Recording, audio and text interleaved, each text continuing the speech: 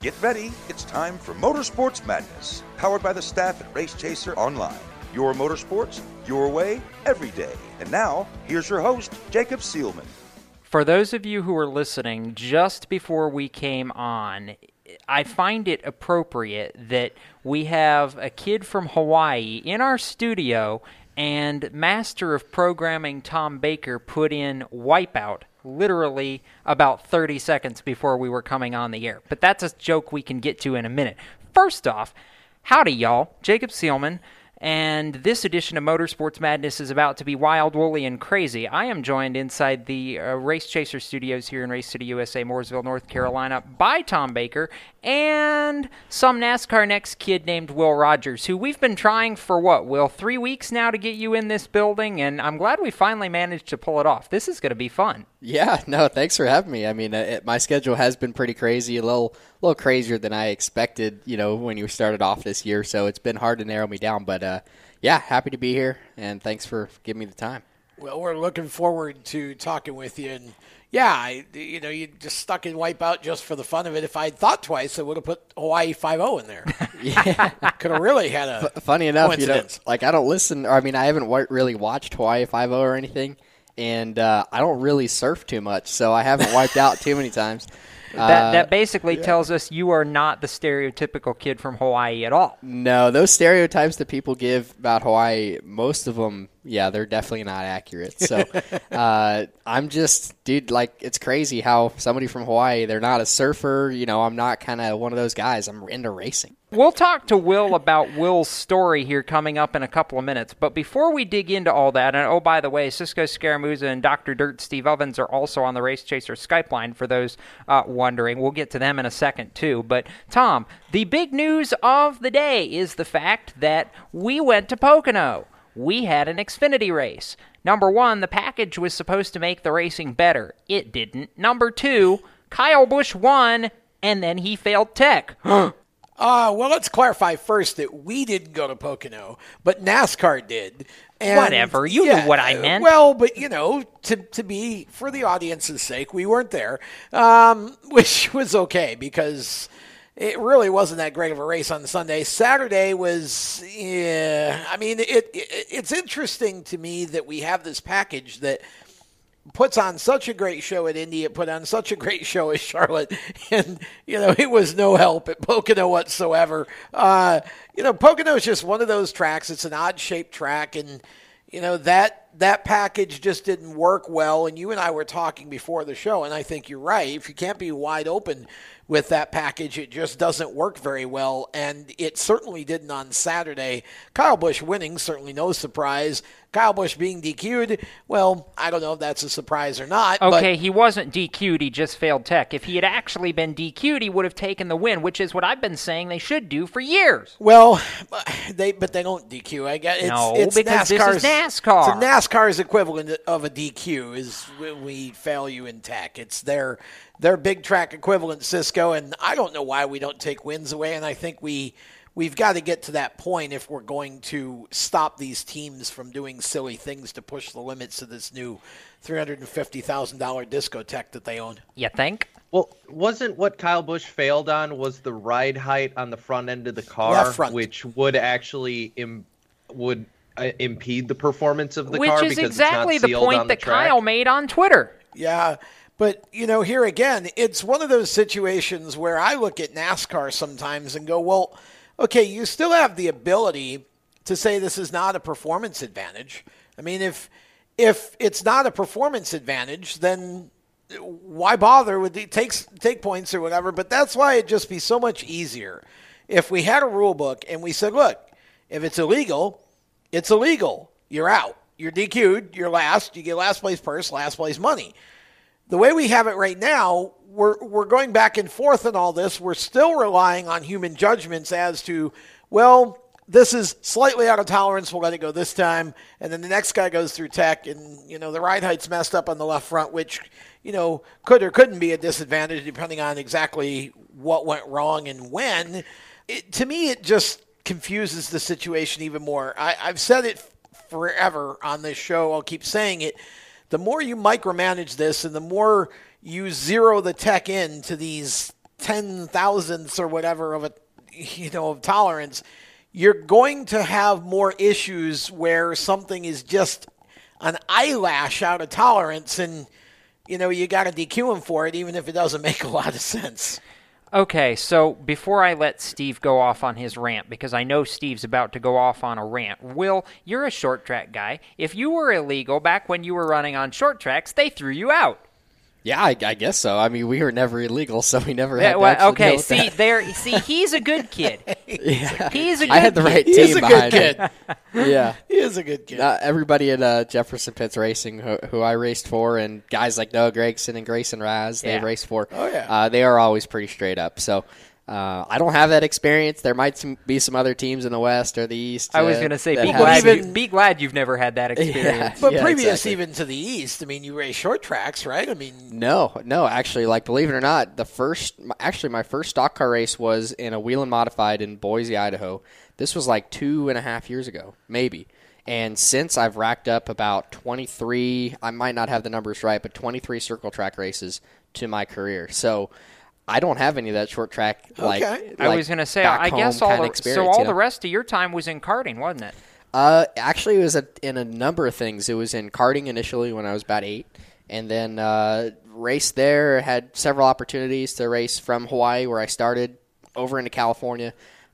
Raced for a while, and frankly, ran out of money. Couldn't keep doing it anymore, and found motocross. Being that we lived in Southern California, that's the motocross mecca of the world. Had a bunch of friends in, middle school and high school who raced, and they were like, dude, come try this thing out. So we got on a bike, and we rode from, I think it was either 65s or 85s all the way to 250s, and we're pretty competitive, and just kind of realized motocross wasn't for me after seeing a lot of my buddies get themselves on crutches? On crutches, wad themselves up, And we always knew we were better behind the wheel, so did off-road racing after that. And I could go into big detail here, but I've got go-karts, motocross, off-road, sports cars. I was going to say, you had a stint in Pirelli World Challenge, I think, didn't you? Yeah. So actually, nice. my sports car career started right after off-road racing, when we kind of realized that wasn't a good career path as far as being successful, not only making money, but finding sponsors and staying with the team for a long time. We moved away from that, found sports car racing, and shortly after found Spec Miata racing, and competed in those regions with NASA and SCCA and things like that. Won a championship, actually, and then transitioned to World Challenge after, where we raced in the TCB class. Somewhere, Bob Steele is probably listening to this live broadcast, heard the words SCCA, and went, oh, yeah. Yeah, really? Yeah. Bob is the owner of PMN Radio, Gotcha. We're broadcast on. And, he's an SCCA racer himself. So okay, cool. Anytime somebody says SCCA, he's also the announcer.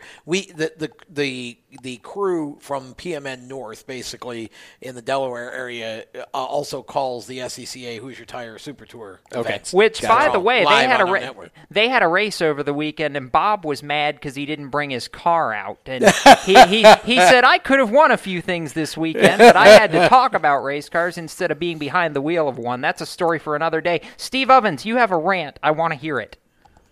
Well, this is where I struggle with NASCAR, being a dirt track guy, because we had this exact example on Saturday night at the dirt track I announced at. We had a guy who won a race, and it was a phenomenal race, but he won the race, did not pass post-race tech inspection, so therefore he lost the race. He didn't get any money. He didn't get any points. And guess what, guys? We give out 30 points for a feature win. He got hit with a 50-point penalty, a race and 2/3 worth of points. He lost, on top of the fact that he didn't get any points on Saturday night. His championship chances are essentially over just because he was illegal on one night. And this, to me, guys, is where NASCAR is getting it wrong. I do not care if the guy you interview on TV is the winner. If he's illegal, he is illegal. He is illegal. This is ridiculous. The fact that somebody with an illegal car, and I'm so sick of talking about tolerances, and Jacob, I won't be long-winded here, I promise you. Yes, you will. Let's not delude ourselves. It just bothers me as a dirt track fanatic, because this is ridiculous. It's got to stop. When is the madness going to stop? Well, not until 9 o'clock. I was going to say about 9 o'clock tonight is when it ends, but know where you're going with that. I agree. I mean, look, I get, sponsors, whatever, big level, NASCAR that went, but the problem is NASCAR makes things so hard on themselves because you get to these tolerances, the more you narrow it down and the closer you measure things, then you have to decide how far out of tolerance do we want to allow. And what if they're like an eyelash outside that tolerance? And what if it's not a performance advantage? And what if, there's just so many things that have to be considered here. And we've basically taken a lot of the human element out of this whole thing. So to me, I don't know if what Kyle Busch had wrong with the car made a difference at all one way or the other in his performance. I just think at some point, some of these tech issues this year have been like the windows and all of that is just garbage. And these teams need to be just told this is not going to be allowed. You're embarrassing the sport. Some of it's just blatant. So I think NASCAR needs to simplify things to the point where, look, if you're illegal and it's clear that you did something to create a performance advantage, again, no purse, no points, no nothing. You're DQ'd last place.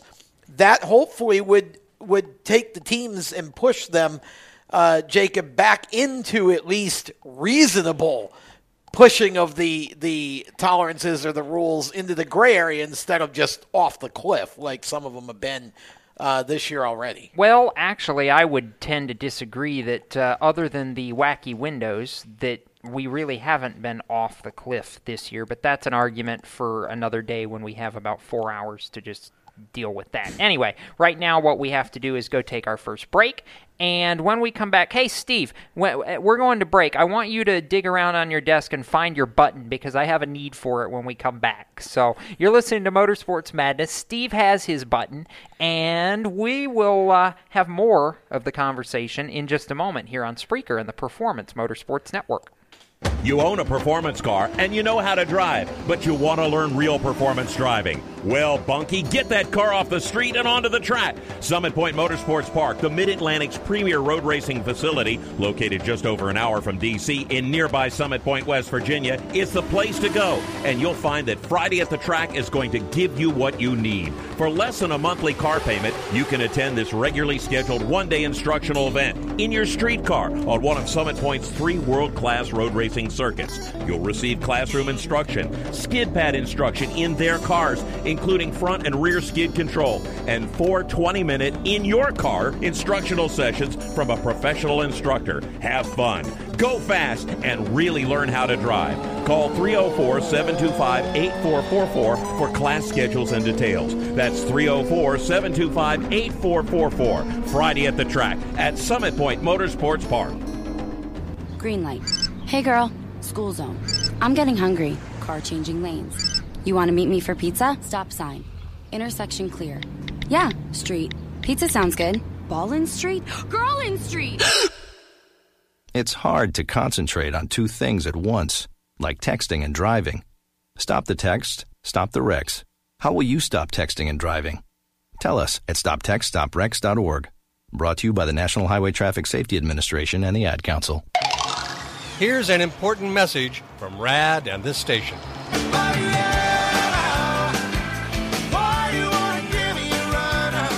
Hi, this is Bob Sheehan from Blues Traveler for RAD, Recording Artists Against Drunk Driving. I like to party just as much as the next guy, maybe even more. But the one thing I won't do after I've had a few is get in the car and drive.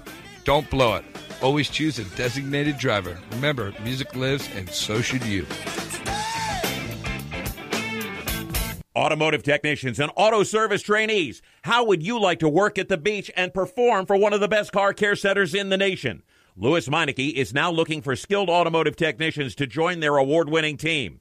If you're a gearhead that knows his or her stuff, or a young up-and-comer that has the motivation and drive to succeed, then you need to make this call today. 302-827-2054. Lewis Meineke Car Care Center, located in beautiful Lewis, Delaware, offers a highly competitive compensation plan, great benefits, a flexible schedule, and did we mention that you're going to be working at the beach? Plus, there's a signing bonus for the right candidates. Technicians must be ASE certified and have a minimum of 6 years experience. Beginners advance at your own pace in one of several entry-level positions. But whatever you do, don't wait. These jobs will go fast. Call Tim at 302-827-2054. That's 302-827-2054.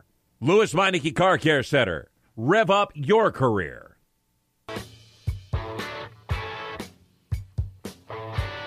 Hi, this is Austin Terrio, and you're listening to Race Talk on the Performance Motorsports Network. Now back to the show. Will Rodgers is going to become a voice with music by the time we're done with this show tonight. He just doesn't know it yet. Welcome back to Motorsports Madness. Jacob Seelman, Tom Baker, the aforementioned Will Rodgers, along with Cisco Scaramuza and Steve Ovens, as we go through, well, as we've been explaining to Will here during the break, a little bit of everything. So far tonight, we've talked NASCAR and penalties, and, well, Steve, before we got to the whole penalty part with Kyle Busch, there was actually a race. I normally don't go Xfinity first, but I'm going Xfinity first here because I want you to show off your button, because 1 week after Kyle Busch won everywhere in the Monster Energy NASCAR Cup Series, Kyle Busch won everywhere again. And how did he do it? That was easy. Basically, like Easy that. button. Yeah.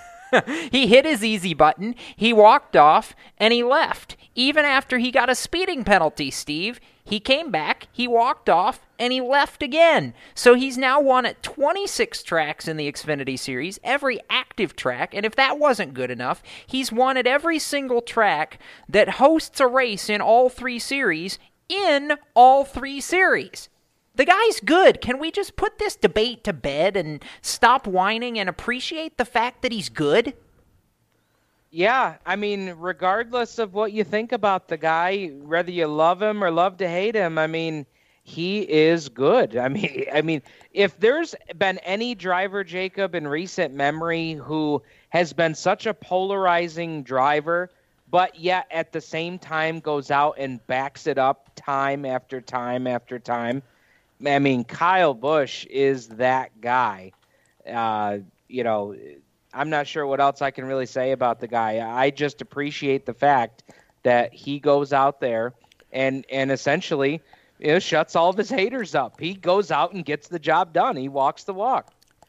I want to know who these people are that are debating whether Kyle's good or not. I mean, I think the debate centers around his attitude at times, but I don't know anybody who actually doesn't believe that he's a good driver. Oh, I've seen it. I've seen plenty of anti-Kyle people on social media over the weekend that want to say, oh, Kyle's not really that great, or, want to say he's not as great as some of the quote-unquote real greats, and that's comparing eras, which is apples to oranges, but you get the idea. Well, I mean, okay, some of that, but I think a lot of Kyle's detractors center around Kyle, not so much his talent.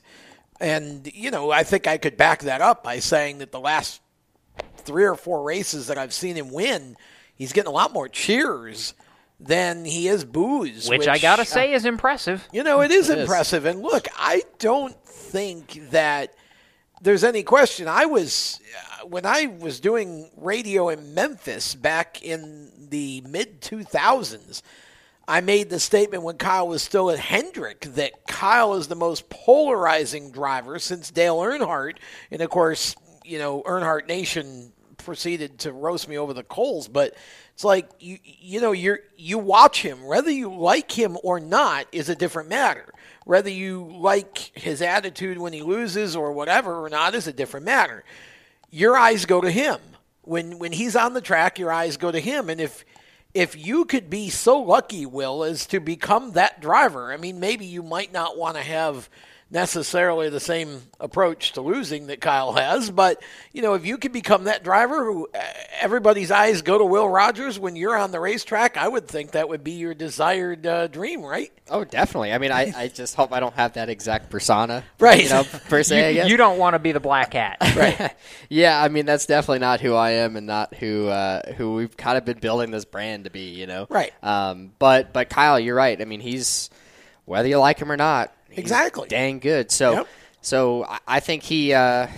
It's hard to say like whether or not these guys should go back and race in the Xfinity Series and stuff, but I go back to my experience last year and really my claim to fame. The reason I'm here in Charlotte, the reason I'm in the NASCAR Next class, the reason I'm racing in the ARCA Series and continuing to race in K&N is by racing one of these guys who came down and raced at a lower level. Yeah, I don't necessarily have to mention them. People know pretty much who I'm talking about at this point. But just in case they don't. But for those in our audience who aren't really NASCAR-centric. So, yeah, when Kevin Harvick came down and raced the K&N West Series at Sonoma last year, that was, again, more of my claim to fame. Raced against the guy toe-to-toe. We checked out from the field, yet still nose to tail with each other and battling hard for a win, and he ultimately beat me. But from that experience, we formed more or less a friendship and a respect level, and he obviously voiced his opinion about the media. So when it comes to things like that, and Kyle racing in the Xfinity Series, from a competition side, I think it's good. When guys like me can go up against the best of the best, and obviously Kyle is among the best of the best and probably ever. It's debatable, but you really get to judge yourself and kind of scale up to see where you are. And whether or not you can hang. And if you can't hang, what do you have to do to get there? Kind of things. If you just race the same guys at the same level every weekend, do you really excel? Well, here's my thing with that. Everybody knows by now that I totally detest the idea of guys going down and racing in the lower levels because the experience base is so much greater that it basically, Kevin Harvick went to K&N West, but that was a different situation because one, I believe it was a road course, wasn't it? Yep. Sonoma. Yeah.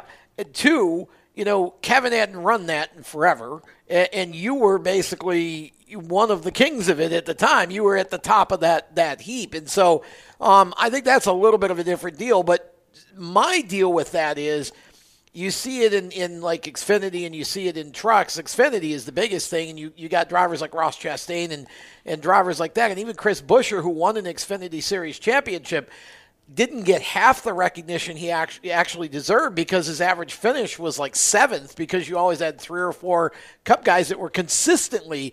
And on top of that, you have Cup teams that are fielding with way more resources than most of the other teams have. So I think I understand what you're saying about wanting to run against the best in a limited situation, and I think the situation you were in was cool. Just like Kyle goes and runs super late models. Kevin is now, I think he's going to go do an SK modified deal up in New England at Stafford.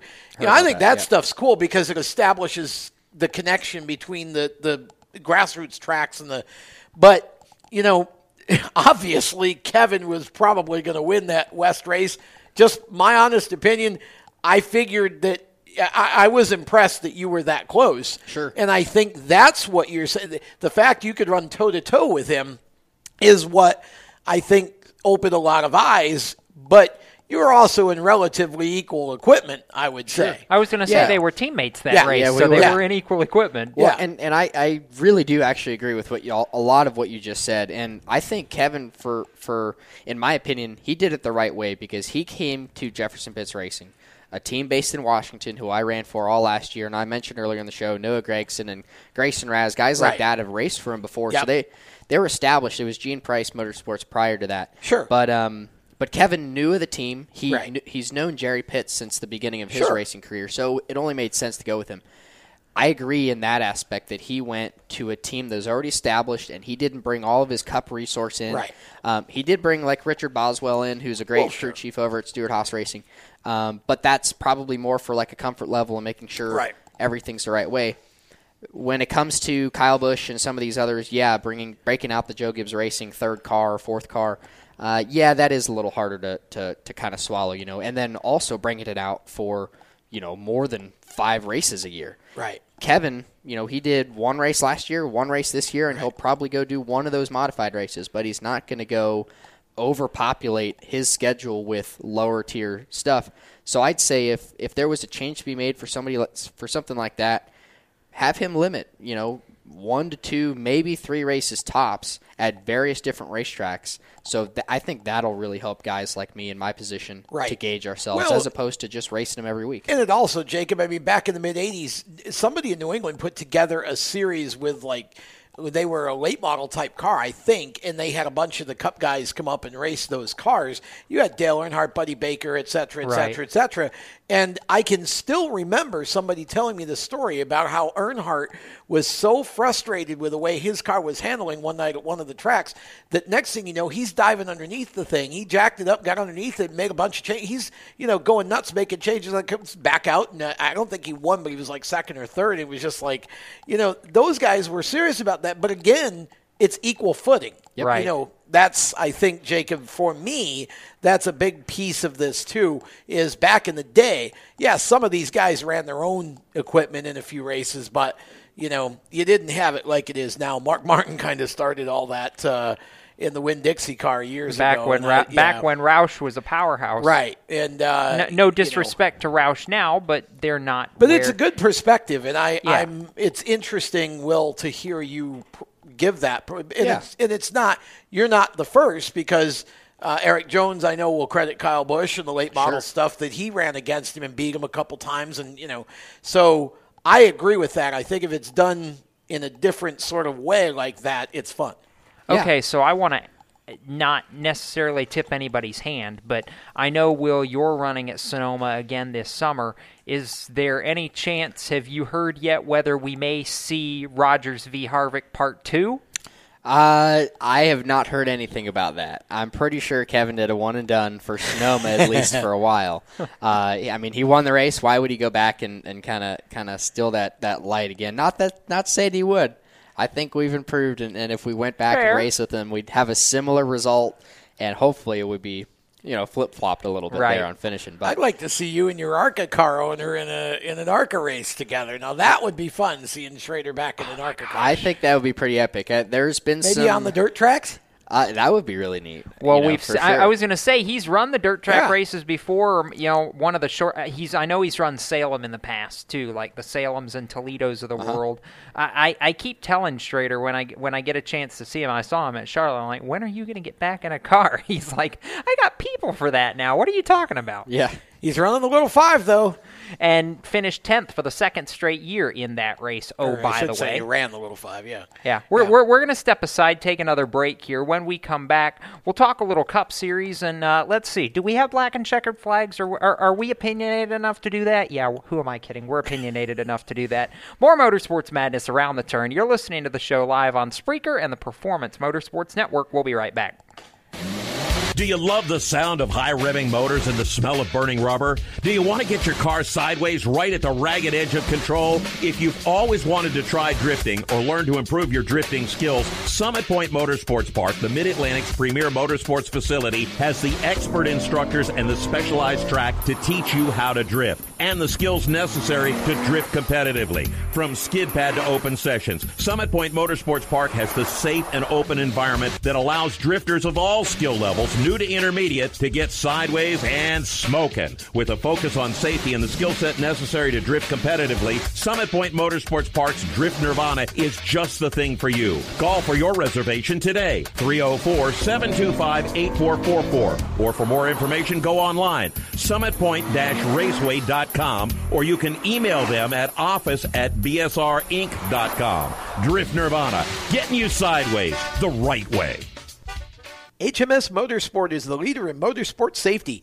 HMS serves the majority of Monster Energy NASCAR Cup, Xfinity, Camping World Truck, IndyCar, and IMSA WeatherTech teams, as well as countless SCCA and club-level racers and driving enthusiasts throughout North America.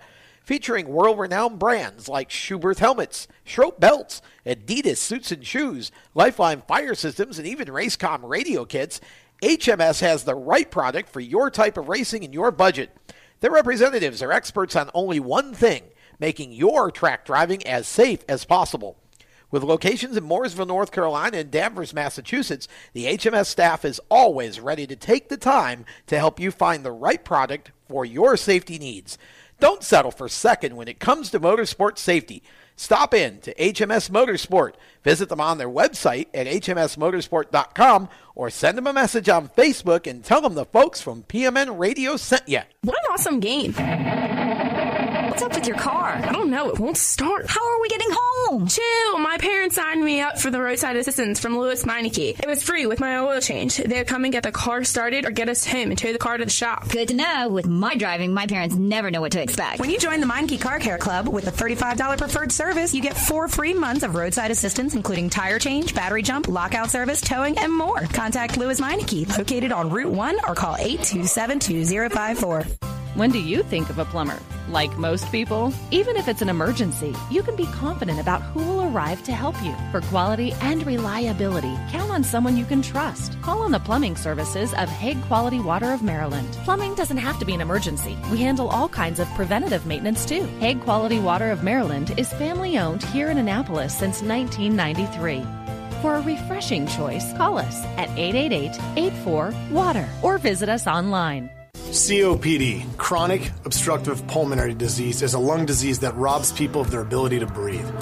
As many as 24 million Americans suffer from COPD, also known as chronic bronchitis or emphysema, and half of them don't know they have the disease.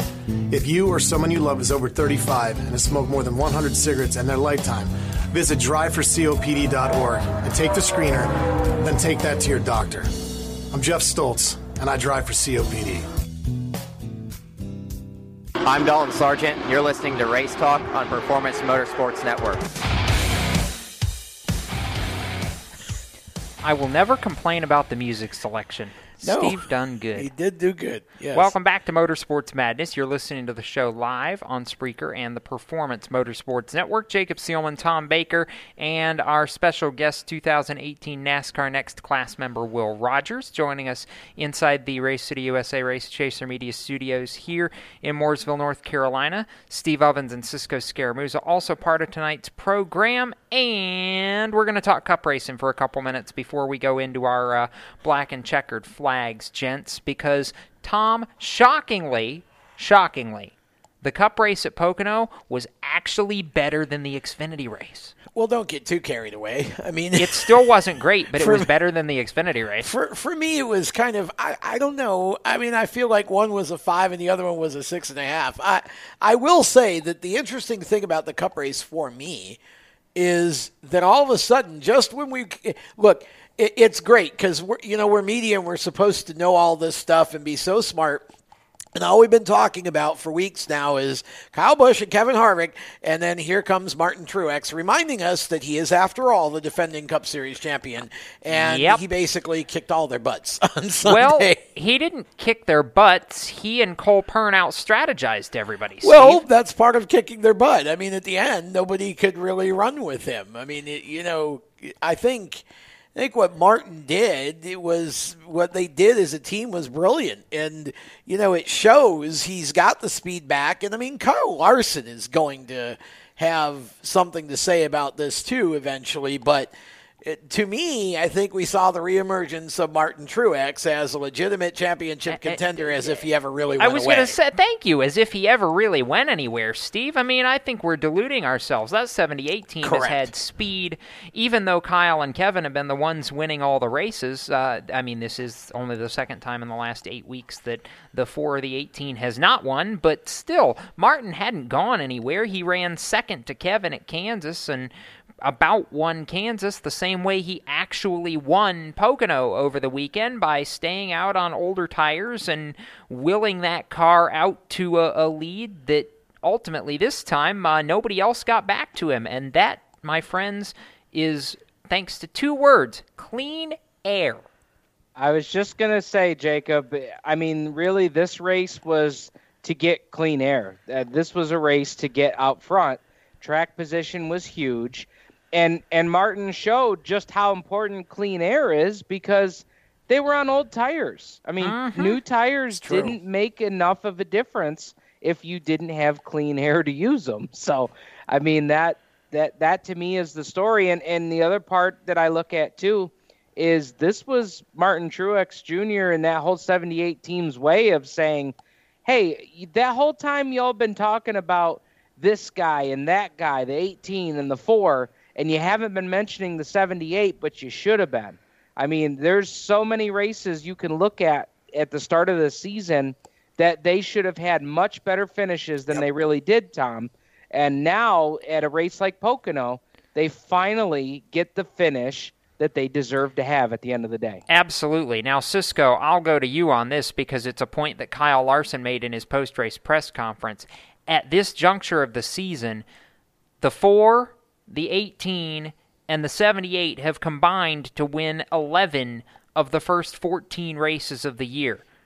Do we really believe that, barring some sort of gigantic explosion or 2 of the 3 of them getting locked in a closet or something crazy like that, that those 3 are not going to comprise 75% of the Final 4 running for the championship at Homestead? Really?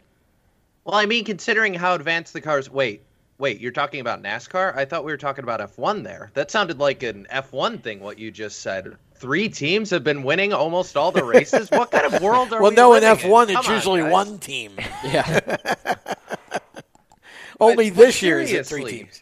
Like, this is, like, it's what's the best way to say it? We broke Cisco. It's such a parallel to, like, the NBA right now, where the NBA for the last 4 years has had the same final 2 teams play in the NBA Finals. This is exactly what this feels like, to where I'm like, we'll make picks for the race. We did it on Thursday. We did it in about 30 seconds. I was like, well, do I pick MTJ? Do I pick Harvick? Or do I pick Busch? Gee. And the roulette wheel spins in my mind. All right, I'm going to pick Busch this week because YOLO. It's ridiculous. All right, so back to my original point, Mr. Politician. Do we believe that those 3 teams are going to be in the Final 4? And do we really believe that anybody's going to, screw that up? Unless a meteor crashes into the earth or Chevrolet starts figuring their stuff out, yes. 10-4. Well, wait, now Steve's over there shaking his head. I want to hear from Steve. What's going through your mind? There's so much that can happen, guys. How can you write anybody into that Final 4? I mean, anything can happen once the playoffs start, guys. Okay, so we wrote Martin Truex Jr. into the Final 4 last year because he had eons of playoff points. This is how you can do it with Kevin Harvick because he's got enough points already. Well, both he and Busch. Yeah, really. They both already have almost half a race's worth of playoff points. You can pretty much start and park your way right to Homestead, Cisco, if you're either of those 2. To put it in perspective, I just looked at it. Kyle Busch and Kevin Harvick each have 25 playoff points. Truex has 13. The next highest driver is Joey Logano with 7. Uh-huh. Yeah. Exactly. I think you've got at least look, I believe Truex gets there. I know I would bet money that Kyle Busch, Kevin Harvick make Homestead. I believe Truex gets there. Now, the 4th person is, to me, what's up for grabs right now. And that's exactly what Kyle Larson said in his post-race press conference. He said right now he named his 42 team the 2, the 12. Cisco, I can think of at least probably one more. And then, even though it's the back half of the top 10 right now, all of a sudden the 48 team is starting to lurk quietly around 6 to 8 place. You forgot the 22. Come on now. Yeah, I got am the 22 forgetting the in 22. Play. I'll throw in the 14 because he has a win, and he's 6th in the point standings. Yes. Keep in mind, Jimmy Johnson is 12th in the point standings, and we've been talking about how terrible he's been all year. Yeah. So, I mean, it's really this last person. It could be if Denny has his luck turn around. It could be Hamlin. Right. Let's remind ourselves. You mentioned Denny Hamlin. There is that little track in Virginia that he would like to exact some revenge at.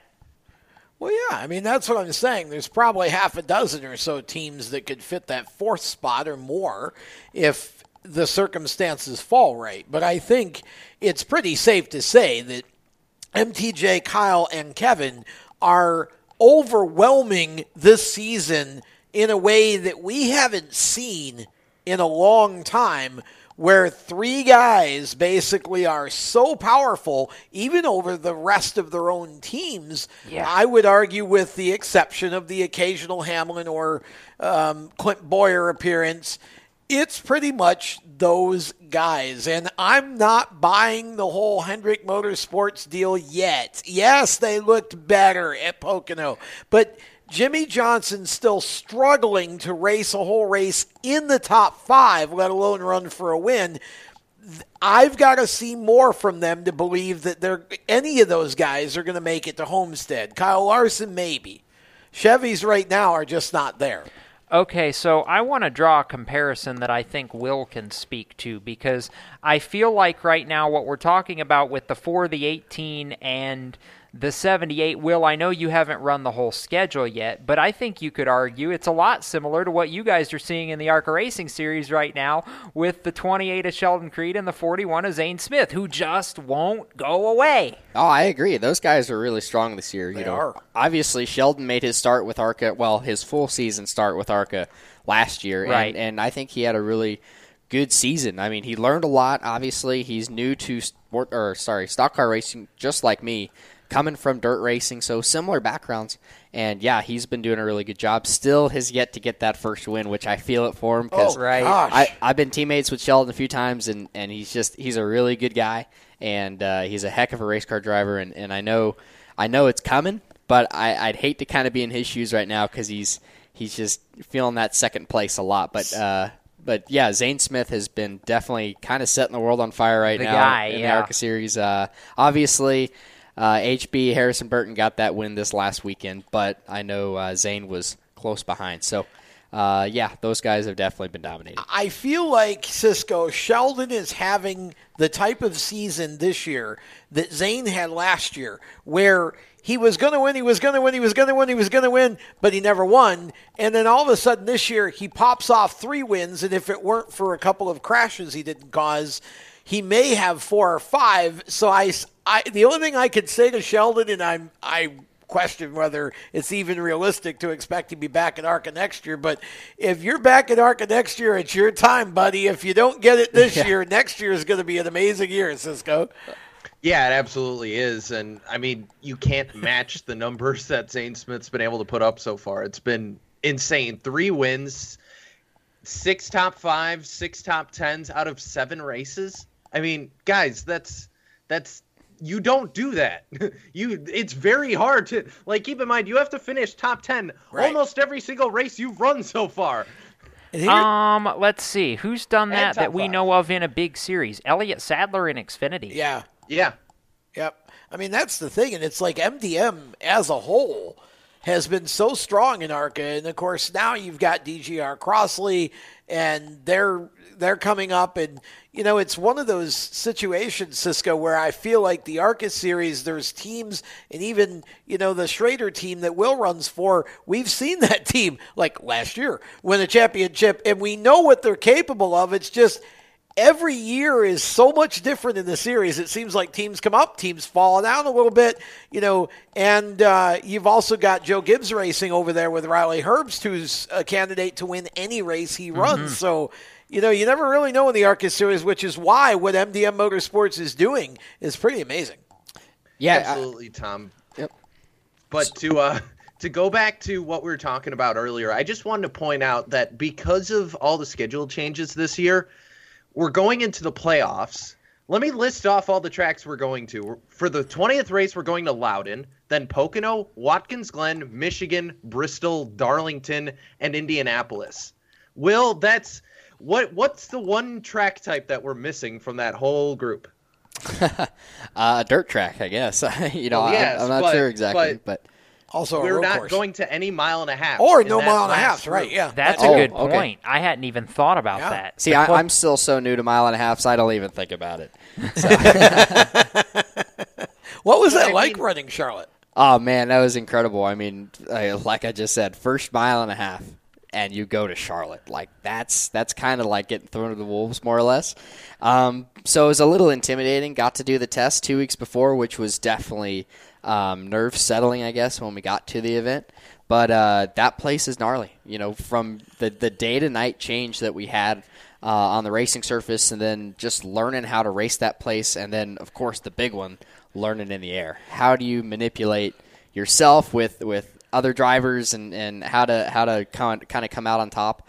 I could tell you there are a lot of lessons learned that night, and there are many more to come for sure. Lots of mistakes, but we also made some of the right moves, so it was pretty neat. Sensation of speed, Will?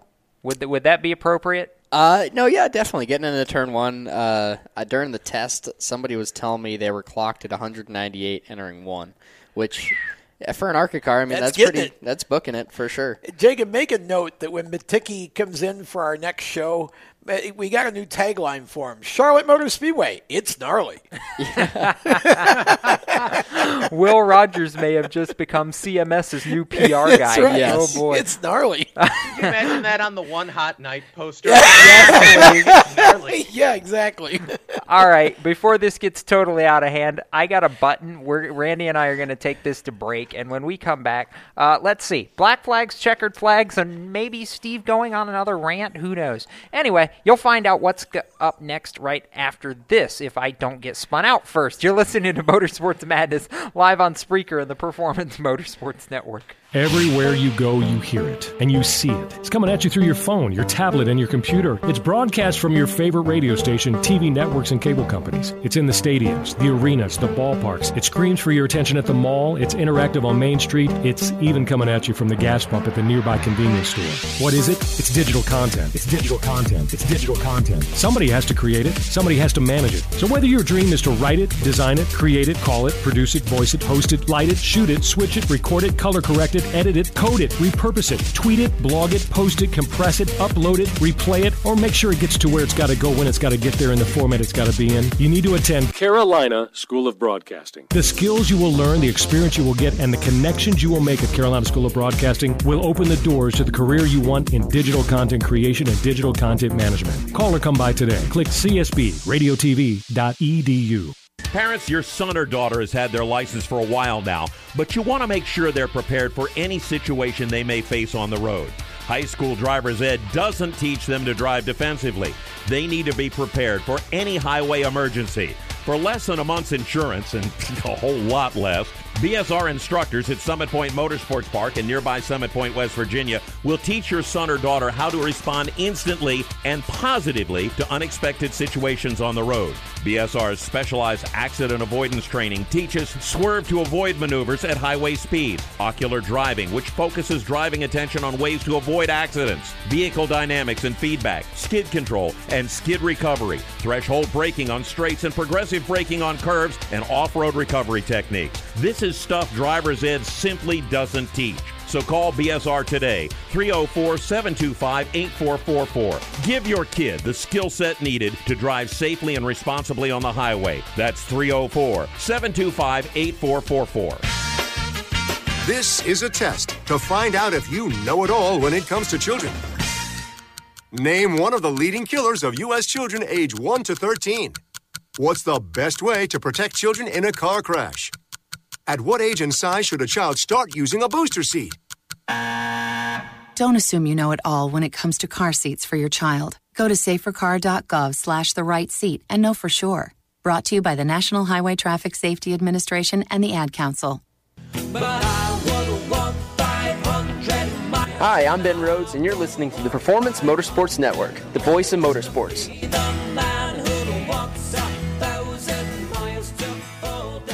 Welcome back to Motorsports Madness. You're listening to the show live on Spreaker and the Performance Motorsports Network. Jacob Seelman, Tom Baker, Will Rodgers, Cisco Scaramouza, Dr. Dirt, Steve Ovens, and since Will broke my clock, we're going to go into black flags and checkered flags right now. How to break your clock, man? Will's confused now. What's going on here? You got Will. Let me take this one. So you didn't really break a clock, but we have sort of a format we follow of NASCAR to this to that, the other thing, and you came in. Will, you got long-winded and you broke my format. You've been so entertaining. Then I'll keep like it short and sweet this time. I like it when guests break our clock. It's much more fun. And so way to go, Will. That's why we can't have nice things around. I know. Sorry, guys. But we got the easy button. Yeah, we got the easy button. Go on, That's Jacob. what matters. All right.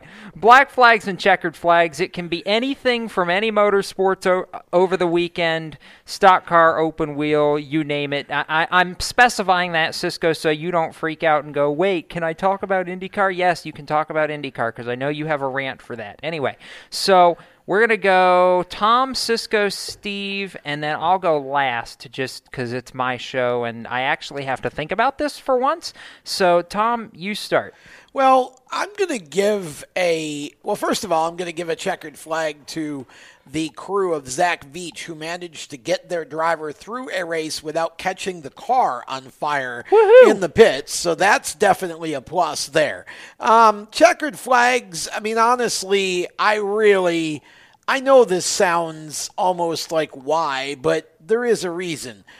Martin Truex Jr. gets a checkered flag from me because if you understood the significance of that day in relation to Sherry, you would understand that it was only fitting that Martin Truex Jr. wins this particular race, and it just seems like another example of the 78 team coming up big in the most sort of Hollywood scripted, dramatic, wow, that was a weird way to say dramatic, type situation. Flair for the dramatic is what I think you were trying to get at. And to point out that it was Sherry's first race back at the racetrack in a little bit, and, of course, Martin wins. Correct. So. Yeah, that's what I was going to say. So Martin gets a checkered flag for coming up big when he really needed to.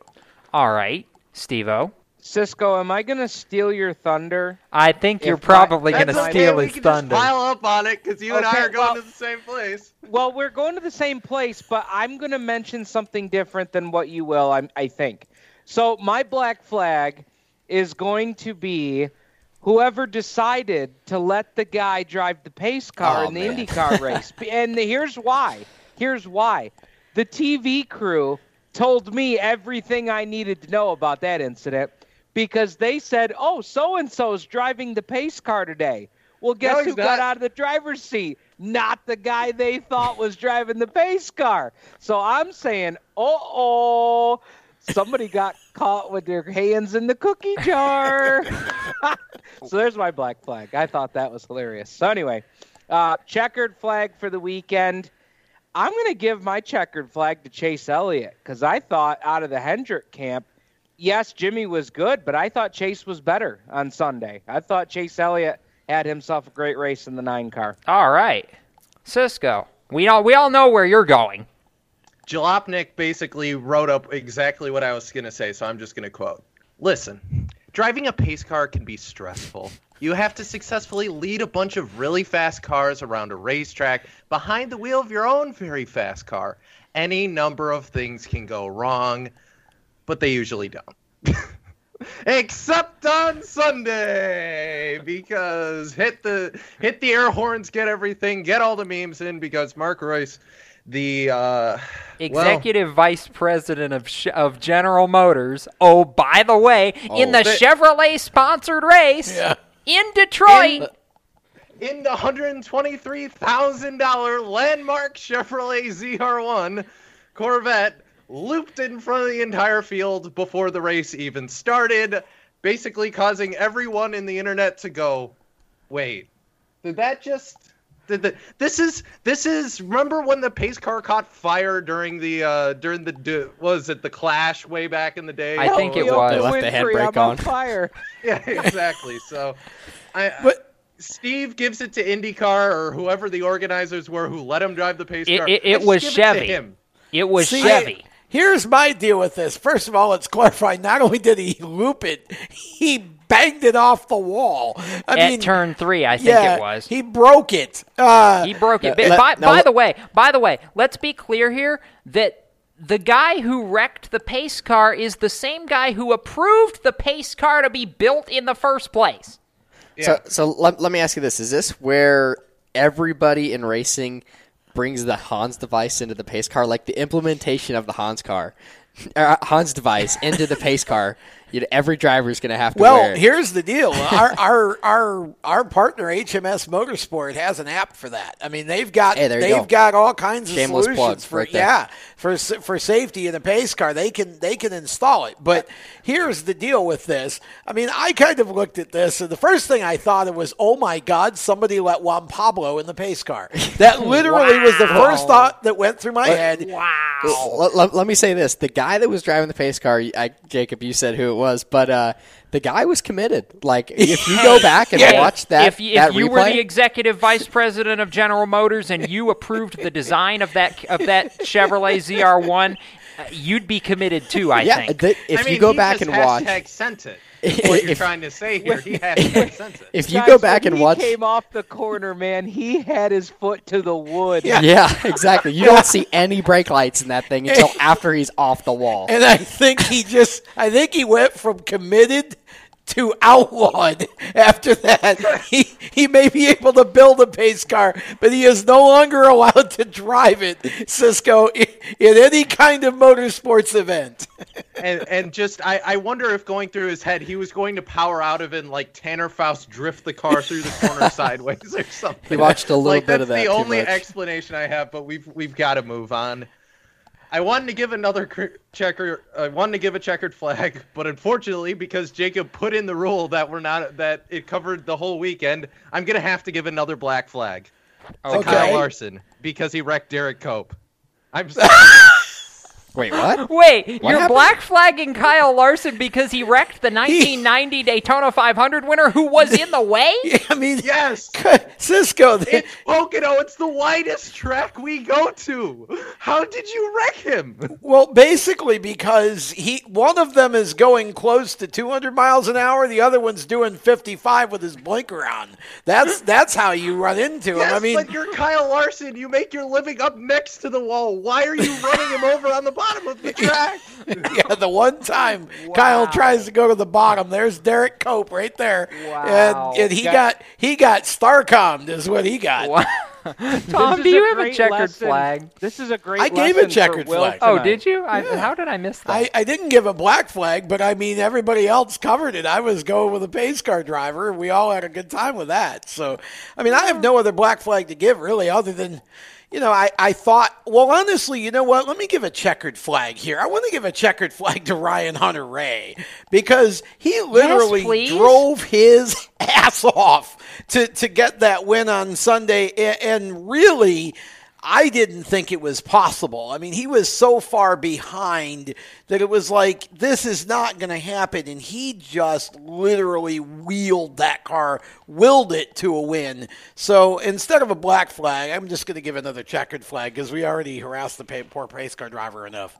All right, so here's my deal. I have a checkered flag and I have a black flag. My checkered flag is going actually to, surprisingly, the Ford team, because Kevin Harvick hung in the top 5 at the end of that race on old tires, a whole lot better than that car had behaved on older tires over the course of a long run for most of the day. And I give him credit for, number one, being different in an attempt to beat the 18 team, and number 2, just gutting it out. So there's my checkered flag. My black flag, however, goes to Alexander Rossi. Because, dude, you don't let your teammate get into your head. I have watched Alex Rossi over the past 2 years, and Sunday, at the end of that race in Detroit, Cisco, was the first time I think I have ever seen, if Hunter-Reay's Captain America, then Alex Rossi has to be the Crown Prince. But this is the first time I've seen him make a true out-and-out mental lapse, aside from just bulldozing Robert Wickens out of the way at St. Pete. But I'm trying to forget about that. This is the first time I've seen him let somebody get into his head. And I'm like, what? Even Superman has a weakness. In that case, it's kryptonite for Alex Rossi. I think as much success as Rossi's had, I'm wondering if he got a little bit too comfortable and kind of oversold himself a little bit. But I wanted to make sure, because Steve was about ready to go off on a tangent, and then he got cut off. I wanted to see what Steve was going to say, because I think I know where he was going back with the whole Derek Cope thing. I was going to say, make it quick, because we got another break to fit in here. I was just going to say this is a great lesson for Will, because obviously these young kids don't have any respect for our past Daytona 500 champions out there. So So, Will, take this opportunity tonight because we're going to learn you. Yeah, I actually really wish I watched the Indy race now and be caught up with exactly what you're saying here. But no, there's definitely got to be respect. For guys that work hard or who have really earned where they are today. Well, no, we're back to the Cope incident again. Steve's point is that Young Money Larson has no respect for his elders. I got you. Past Daytona 500 winners. So I didn't actually watch the Cup race either, so I have no idea what you guys are talking about, and I zoned out on my phone there for a second, so I'm sorry. At least he's honest about it. He's honest, that's right. Well, listen. But respect is definitely important. Real quick, before we go to break, I'm just going to input that I think Jacob's exactly right. Alex Rossi got mentally beaten in that deal, but Ryan Hunter-Reay was a Japanese bullet train. I don't think... No, he was an American bullet train. I don't think... Whatever. I don't think Alex Rossi was going to stop Ryan Hunter-Reay from winning that race anyway. No how, no way. And so, you might as well go off the track and just mess it up because you were going to get beat one way or another. Yeah, we're going to talk about this in the next segment, but it's a whole new championship now because of that. We're going to step aside when we return. We'll try this whole IndyCar thing. You're listening to Motorsports Madness on Spreaker and the Performance Motorsports Network. When do you think of a plumber? Like most people, even if it's an emergency, you can be confident about who will arrive to help you. For quality and reliability, count on someone you can trust. Call on the plumbing services of Hague Quality Water of Maryland. Plumbing doesn't have to be an emergency. We handle all kinds of preventative maintenance too. Hague Quality Water of Maryland is family-owned here in Annapolis since 1993. For a refreshing choice, call us at 888-84-WATER or visit us online. Here at Lewis Meineke, we're more than just your average car care center.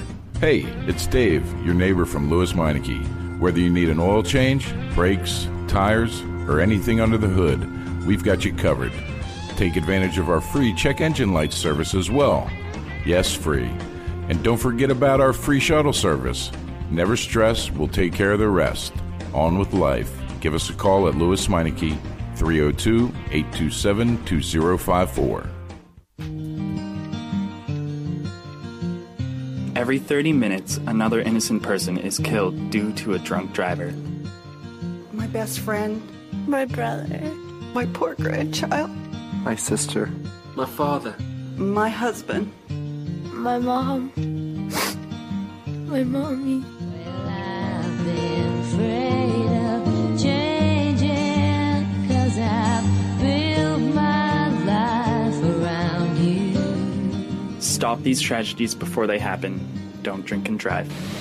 Do you love the sound of high-revving motors and the smell of burning rubber? Do you want to get your car sideways right at the ragged edge of control? If you've always wanted to try drifting or learn to improve your drifting skills, Summit Point Motorsports Park, the Mid-Atlantic's premier motorsports facility, has the expert instructors and the specialized track to teach you how to drift and the skills necessary to drift competitively. From skid pad to open sessions, Summit Point Motorsports Park has the safe and open environment that allows drifters of all skill levels, new to intermediate, to get sideways and smoking. With a focus on safety and the skill set necessary to drift competitively, Summit Point Motorsports Park's Drift Nirvana is just the thing for you. Call for your reservation today, 304-725-8444. Or for more information, go online, summitpoint-raceway.com, or you can email them at office@bsrinc.com.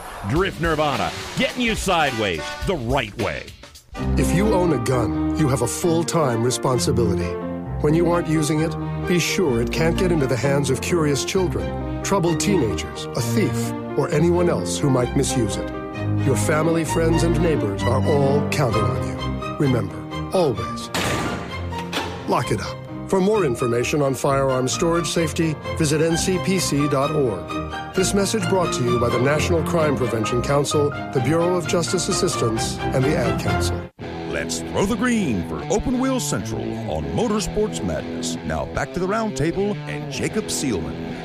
Welcome back to Motorsports Madness, and we are starting hour number 2 here on the Performance Motorsports Network and Spreaker. Jacob Seelman, Tom Baker, our special guest, Will Rodgers. Steve Ovens and Cisco Scaramuzza, who is about to become the star of the next 5 minutes, because we're going to continue talking about IndyCar for a couple minutes. And before we talk about Sunday again, Cisco, I want to talk about the fact that in order to deadlock Michael Andretti for third on the all-time wins list, Scott Dixon had to beat the Andretti Armada to do it. Yes, he did. But before we go to that, Jacob, I think we have to start off at the beginning, which was Saturday at about noon or so. Because I woke up because, I'm going to watch the IndyCar race stuff, get ready for the broadcast. And I just got this new phone, and I've been installing apps on it. And one of the apps I got was the IndyCar app. I opened it up because, here's your qualification results for IndyCar. And I see this person on the pole, and I have to close my phone, reopen it, check it again. No, that's correct. That's actually correct who's on the pole for the Saturday race. Marco. Yes. Marco Andretti from out of nowhere basically came in like Randy Orton, all out of nowhere. Okay, hang on a minute, because there's steam rolling out of Tom's ears. He's gotten mad the last 2 times I've said this out loud about how everybody was surprised and shouldn't have been, according to Tom, that Marco ended up on the pole. Well, I mean, I think you've grossly over-exaggerated my reaction, but I don't know why anybody's surprised. I mean, Marco has shown this year to be a much different kind of season for him. Now, granted, the results haven't necessarily been what he would have hoped for. His qualifying has been oftentimes the weak part of his game this year, but I'm not at all surprised. First of all, I mean, you go to Detroit. I mean, this isn't any of these road or street courses are basically equalizers. And second of all, I think Marco was long overdue, and I thought he had a fairly good weekend. He obviously didn't win the race, which I know he would have hoped to have done, but he had a big weekend, and so did Andretti Autosport as a team, because you got a couple of poles. You had Rossi just race himself right into position to win, and then turn around and lose to a teammate. So Michael Andretti kind of bangs the pit cart because Rossi just throws the race away and then looks and goes, oh, wait, I'm still in the lead. And, goes and wins with another teammate. You got Zach Veach, who has a couple of nice mid-pack runs that, again, Michael is grooming Zach as a driver for the future and just telling him, be patient, be patient, be patient. And that's what Zach's doing, and it's starting to pay off. That team right now, guys, is a team to be reckoned with in this series. And I think that you're going to have to deal with Andretti Autosport, maybe with more than one driver for the championship before this is over. Please hold while I check the official IndyCar app powered by Verizon. Now, you see, no free plugs. Yeah, shameless plug there. Well, hey, We've already got you know one what? of those today.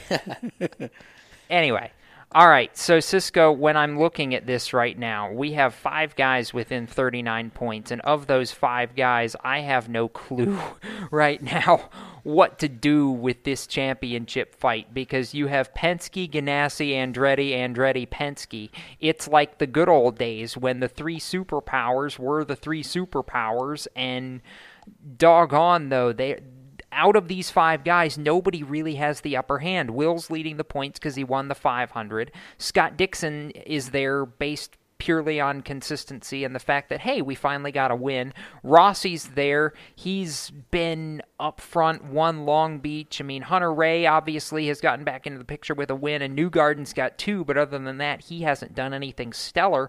But I don't see anybody that's broken away from the pack yet. And who's in 6th and 7th? You talk about the 3 superpowers, and then sitting in 6th is the rookie driving for Schmidt-Peterson, and Graham Rahal, who's having a Graham Rahal kind of season. Yeah, but with Rahal, Letterman, Lanigan. Wickens and Rahal are already 70 and 80 points out of the lead, respectively. So, yeah, but you got some double point there, shows especially if you're Wickens. No, there's only one double point show, and that's the finale at Sonoma at the end of the year. Oh, Pocono's not a... No, Pocono hasn't been for a couple years. Okay. But I mean, Wickens, I'd say Wickens is due for a win. I mean, he's been overly due. He should have won St. Pete. Yeah. You don't think I'm still bitter about that? You were trying to forget about that. Yeah, You're trying to forget about that, Jacob. Well, here's the thing. Wipe it from your memory. Here's what I look at. I look at this group, and you see Wickens and Kanaan, and I mean, how Charlie Kimball is in 8th place, I'm really not sure. You mean finishing? Yeah, I mean, but you look at the finish here. You've got Hunter Ray, you've got Power, you've got Ed Jones. Just looking at race 2, there's a driver in Ed Jones who's been, to me, more of a disappointment than a success. But, he comes up big with a 3rd-place finish, and much like, in my opinion, a Robert Wickens or a Tony Kanaan, is a driver that I think, if he can get hot, he could win more than one race. He certainly has the equipment to do it. You got Dixie still sitting there, and he finished 4th, and Graham Rahal, who, so you got probably 4 or 5 drivers that we don't even, when you look at the point standings, that we're not even talking about, that certainly could play a factor in this. But as far as the championship itself, without the benefit of the double point shows, somebody would have to go on a real run, and about 3 of these guys struggle at 2 or 3 of the races. Exactly. For them to be able to, There are guys that can win races. Right now, there are 5 guys that can win a championship. Right.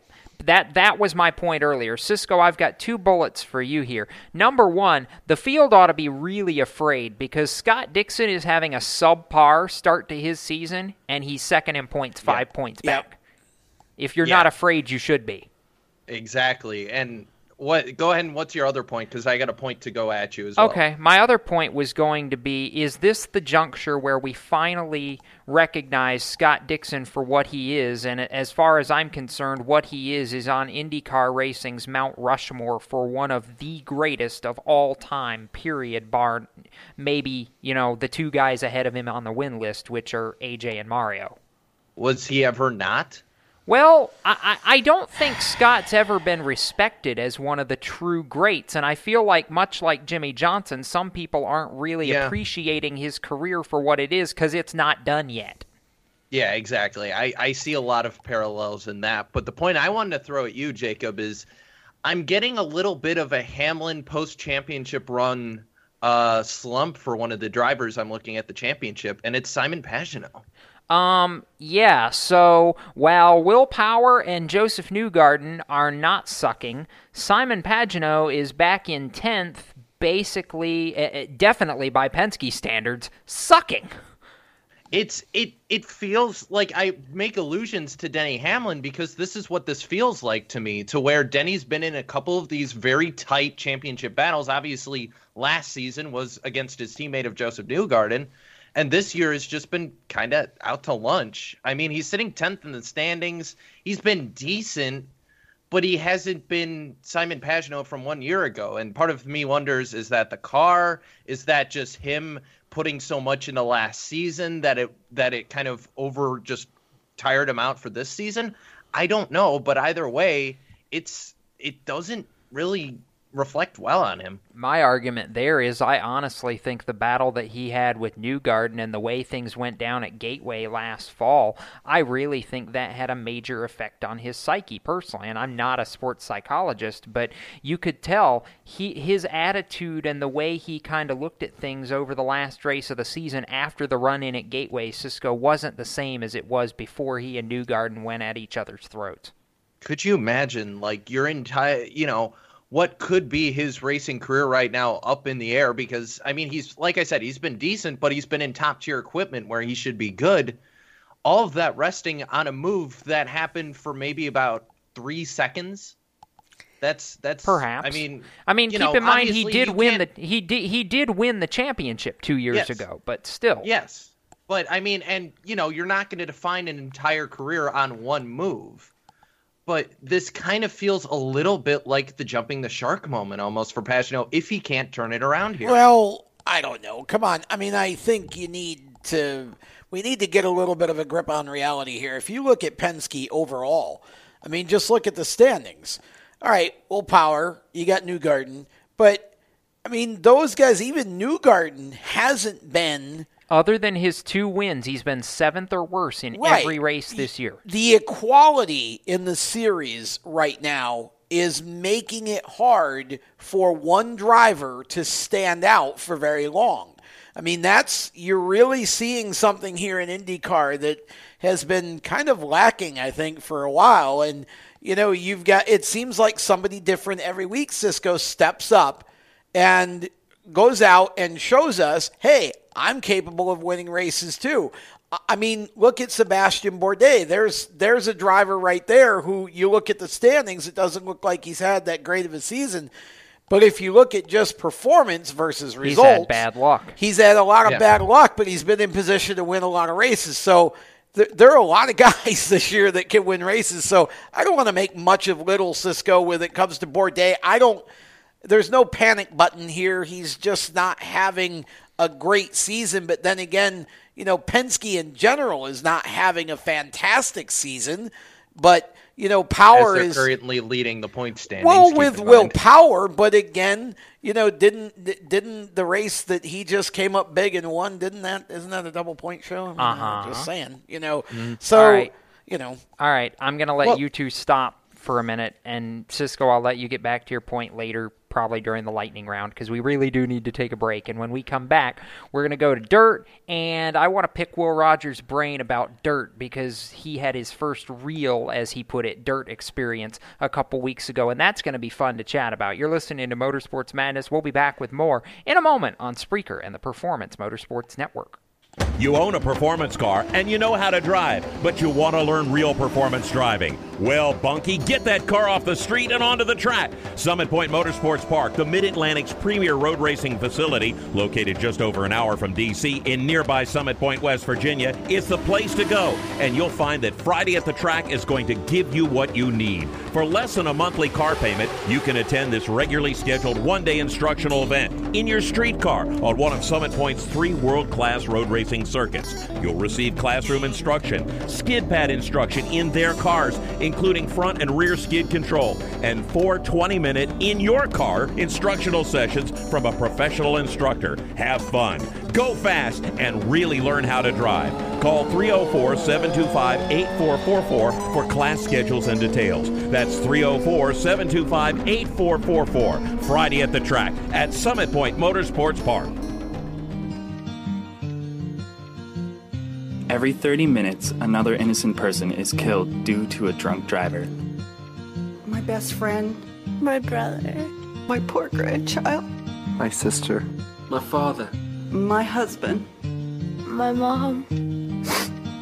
My mommy. Well, I've been afraid of changing 'cause I've built my life around you. Stop these tragedies before they happen. Don't drink and drive. The Performance Motorsports Network is a compilation of shows about motorsports. From technical to controversial to just fun, everything you like about racing and gearhead stuff is right here on one internet channel. The Performance Motorsports Network. Tell your friends about it.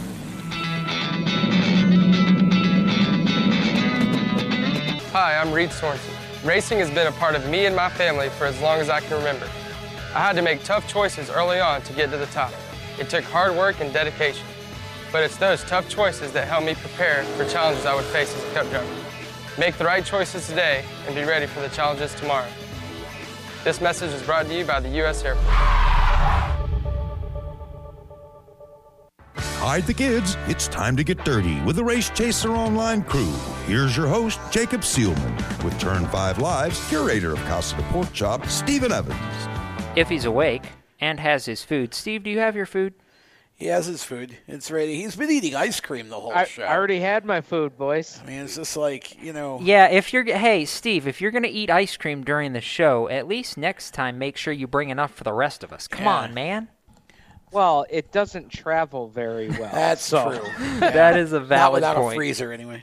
Welcome back to Motorsports Madness. This is the kind of craziness that happens on this show on a Monday night. Jacob Seelman, Tom Baker, our special guest for the night, Will Rodgers, out of the NASCAR Next class of 2018, Cisco Scaramuza, and Dr. Dirt Steve Evans, who's going to earn his title in just a moment. But before we get into that, Steve, I want you to sit back and listen to Will, because he got the chance to follow around with a couple of your favorite people a week or so ago at the dirt track at Charlotte, because Will is backed by Dryden Lubricants as his main sponsor in the ARCA Racing Series this year, and a driver who you affectionately refer to as Chomp Chomp is also backed by Dryden Lubricants now in a recent sponsorship deal. So, Will, I want you to tell the listeners about your first, as you put it, real dirt experience at Charlotte, because being able to shadow the Shark Racing team and really figure out what makes Logan Schuchart tick, that is a fun night in and of itself. But with the Outlaws at Charlotte, that makes it that much better. Oh, totally. Yeah, like you were saying, that was really my first experience at a dirt track, and who knew it would be Charlotte Motor Speedway, right? I mean, I had been to dirt track races before, like a modified or a super late race, but never World of Outlaws. And I've always seen World of Outlaws, all over social media, sometimes on the web, like on TV sometimes. And for me to finally just experience it up close was pretty neat. The night before, actually, Dryden through a party at Ken Schrader Racing, celebrating kind of our race there at Charlotte Motor Speedway for the ARCA race. And then actually the night after that was the Outlaw race. So went out there, supported Logan, got to meet his whole crew, kind of get to know the whole scene and just take it in. And it was quite the race for sure. Got a lot dirtier than I thought I would. There's a lot of dirt going around, especially when it hit about lap 15 in that main feature. Definitely got to see some cool racecraft from him. Struggled on a few restarts, but then maximized on a few too, and got to throw some pretty wicked slide jobs and stuff like that. So it was pretty neat just to go hang out, support, and just take it all in, Okay, so in about 5 seconds of being there, did you have this sudden pull of, man, I want to do this? Yes and no. Yes and no? For sure. Like, I've always been, I love dirt track racing or off-road racing where I'm from, and it's always something that I've loved to do and wanted to pursue. But then again, like a sprint car, man, they look so awesome. I was going to say, they look awesome, but you also had that point of, these guys are insane. Yeah, exactly. No, it's pure insanity. That's what it is. But it's awesome because of that. These guys are just on rails, and they're just going for it. And there's that such fine edge that if they go over it, we know what happens sometimes. See, Steve, this is the kind of thing, like Will Rodgers is my hero, because one night he's partying with Schrader, and the next night he's in an outlaw race with Shark Racing. I mean, that is an amazing life right there. Oh, definitely. Where'd you find this guy? Hawaii. He courtesy of Hawaii. Yeah. But by way of California, though, right? Yes, exactly. Well, way of many places, but California. Well, now, give us like 30 seconds. You were born in Hawaii. Yeah. But then... So I've been all over the place with my family. So born in Hawaii, moved back to the East Coast where my parents are from, to Maryland, to New York, back to Hawaii, and then to California. So nice. All over the place. Really, I've only raced in Hawaii, California, now living in North Carolina, race out here. But that's kind of my life in 30 seconds. So there you go, Steve. He's been everywhere, man. I like it, man. I like it a lot. I got a lot of respect for somebody that can hang out with Shark Racing one night and Kenny Schrader the next. I mean, that's my kind of guy. They're a good group of people, for sure. I don't think Ken Schrader would be lumped in as anybody other than a good group of people. That's just how Schrader is. But Steve, and actually, you talk about Schrader. He was just up in our neck of the woods over the weekend. He was. He was right. racing with the UMP Modifieds up at Ashweekend. Nice. Didn't he win a race up there or something? I think he won one. I can't remember which night it was, but yeah, I think he won a race. He might have won a weekend, actually. He may have. He's won there before. Yeah, I'll look it up in a minute. Yeah. I'll look it up while Steve gets to fawn about the fact. I'm going to go in reverse order here because instead of talking about Friday night's show at I-96 first, I'm going to talk about Saturday night's Badger 40 first, because that's a way better story.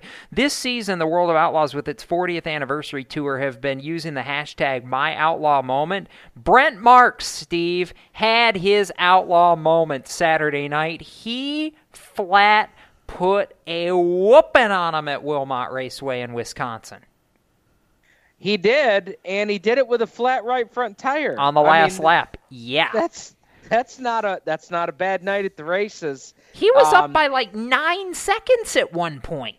Yeah, and that got cut in half to 4.5 seconds at the checkered flag with a flat right front tire. But I don't think, Jacob, I think we can agree that, yes, that was his outlaw moment, and that was also a hashtag shocking moment. I mean, I know when we talked about it this weekend, it was like, hello, Brent Marks. I mean, it's like, where did this come from?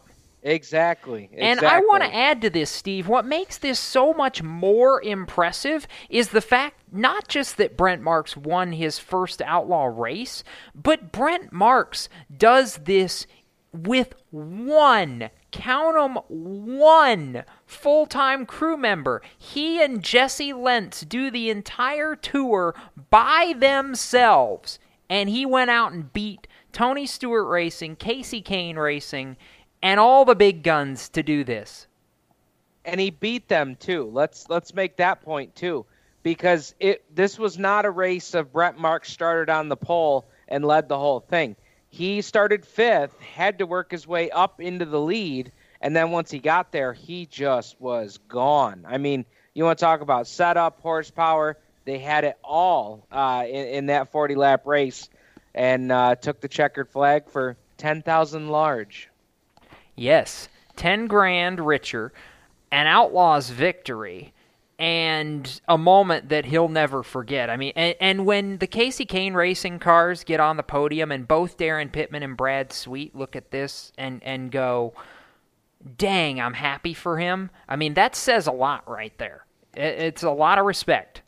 Absolutely. When other guys on tour, I mean, it's that, and we talk about this sometimes in NASCAR even, you know, if you can't win the race, there's a couple of those guys that you wouldn't mind seeing take a checkered flag. And right now in the World of Outlaws circuit, Brent Marks is that guy. And, Jacob, this was a much-needed win. I mean, you talked about him and his crew chief, Jesse Lentz, but they've not had a good stretch of races haven't. Of late, and they really needed this. So this came at the perfect time. He's got the respect of his fellow drivers, and you heard that in the top 3 interviews afterwards. This was just a really, really good win, and just as shocking as Brent Marks winning may have been to some, maybe equally as shocking was the fact that the guy that we've been talking about, it seems like almost every single week, Donnie Schatz started 10th and finished 8th, Jacob. Only could muster an 8th. He looked human. Yeah. It was a little bit shocking. And even the night before at I-96 Raceway, the Rumble in Michigan, he started 4th, he finished 4th. He didn't really go anywhere. And that night, by the way, Brent Marks came from 22nd to finish 5th. So the argument could have been made going into Wilmot that a performance like this was coming, and surely it did. Now, in that I-96 race, a huge restart, Steve, gave David Gravel his 3rd win of the year, which, much like Brent Marks, was very needed. Oh, no, it absolutely was. And you know what? I think that for the last few the last few weeks here on Madness, we've kind of been tough on guys like David Gravel, who, we feel have been underperforming. And I say we feel he's underperforming because you look at 2017, look at all that they did, look at the resources they have at their disposal. And in our opinion, they've kind of been they've been really underwhelming in this 2018 season. So, it's good to see them kind of keep that momentum rolling. He had a great finish on Saturday night as well, coming home in 4th, and that's right where he started. So, I mean, I don't know, Jacob. I think these guys could really kind of get on a little bit of a roll here. And, if they're going to get back into contention, that's exactly what they got to do because, this positive weekend that they had, yeah, they're 192 points back. But if you think about it, Jacob, a couple weeks ago, they were much further back than that. And they were not looking in a really good place. So, to be sitting here tonight and seeing Brad Sweet 96 points back and David Gravel 192 points back, it's not out of the realm of possibility. But no, it's not. I'll give you that. At the same time, don't expect to see Donnie Schatz finishing 8th the rest of the season. That's not at all. Yeah, that's a very rare occurrence. But I would argue, Steve, that Brad Sweet did this exact same thing a year ago. He kind of lurked within 100 to 150 points for most of the year, and then when we powered down the stretch, Donnie finally started to pull away. But, we've seen Brad do just enough to stay in contention for most of the year. He's got to break through and get some victories if this is going to happen. Yeah, and I think right now, Jacob, they're starting to get that consistency. They've got a pair of wins now on the season, one just coming a couple weeks ago. So, I think that, you're absolutely right. If you look just at the statistics, you say Donnie has 9 wins, they only have 2. When you can say that and say you're only 96 points back, that's really not that bad. I mean, they could be in a lot worse place than they are right now. They've got 14 top 5s to Donnie's 18. They've got 19 top 10s to Donnie's 22. So, as far as consistency goes, they're there, but they need to start logging W's because that's what's going to help them catch back up to Donnie. Exactly. We're going to take another break here. When we return, we're going to talk more to Will Rodgers about Will Rodgers and what's next for him and for his racing career. We know he's got a couple of road courses coming up on the schedule here in the next few weeks that are going to be exciting. So we'll talk about all that, his time in the ARCA car, and a little bit more around the turn. You're listening to Motorsports Madness on Spreaker and the Performance Motorsports Network. Parents, your son or daughter has had their license for a while now, but you want to make sure they're prepared for any situation they may face on the road. High school driver's ed doesn't teach them to drive defensively. They need to be prepared for any highway emergency. For less than a month's insurance, and a whole lot less, BSR instructors at Summit Point Motorsports Park in nearby Summit Point, West Virginia, will teach your son or daughter how to respond instantly and positively to unexpected situations on the road.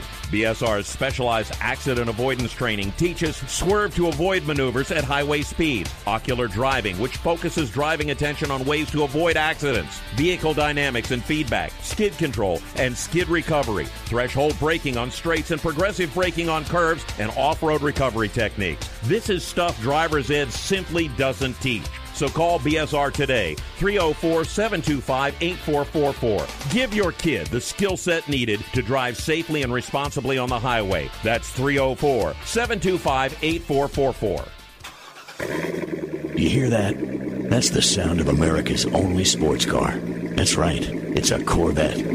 But not just any Corvette. It's your Corvette. It's that who cares if there's traffic part of your day. And this can be you when you come to Cooper Corvettes. With 60 years of Corvettes to choose from, there's always a Corvette in your budget. And they'll service any Corvette you bring in. Cooper Corvettes on Route 1 just north of Quantico and Triangle. Call, click, or visit CooperCorvettes.com. HMS Motorsport is the leader in motorsport safety.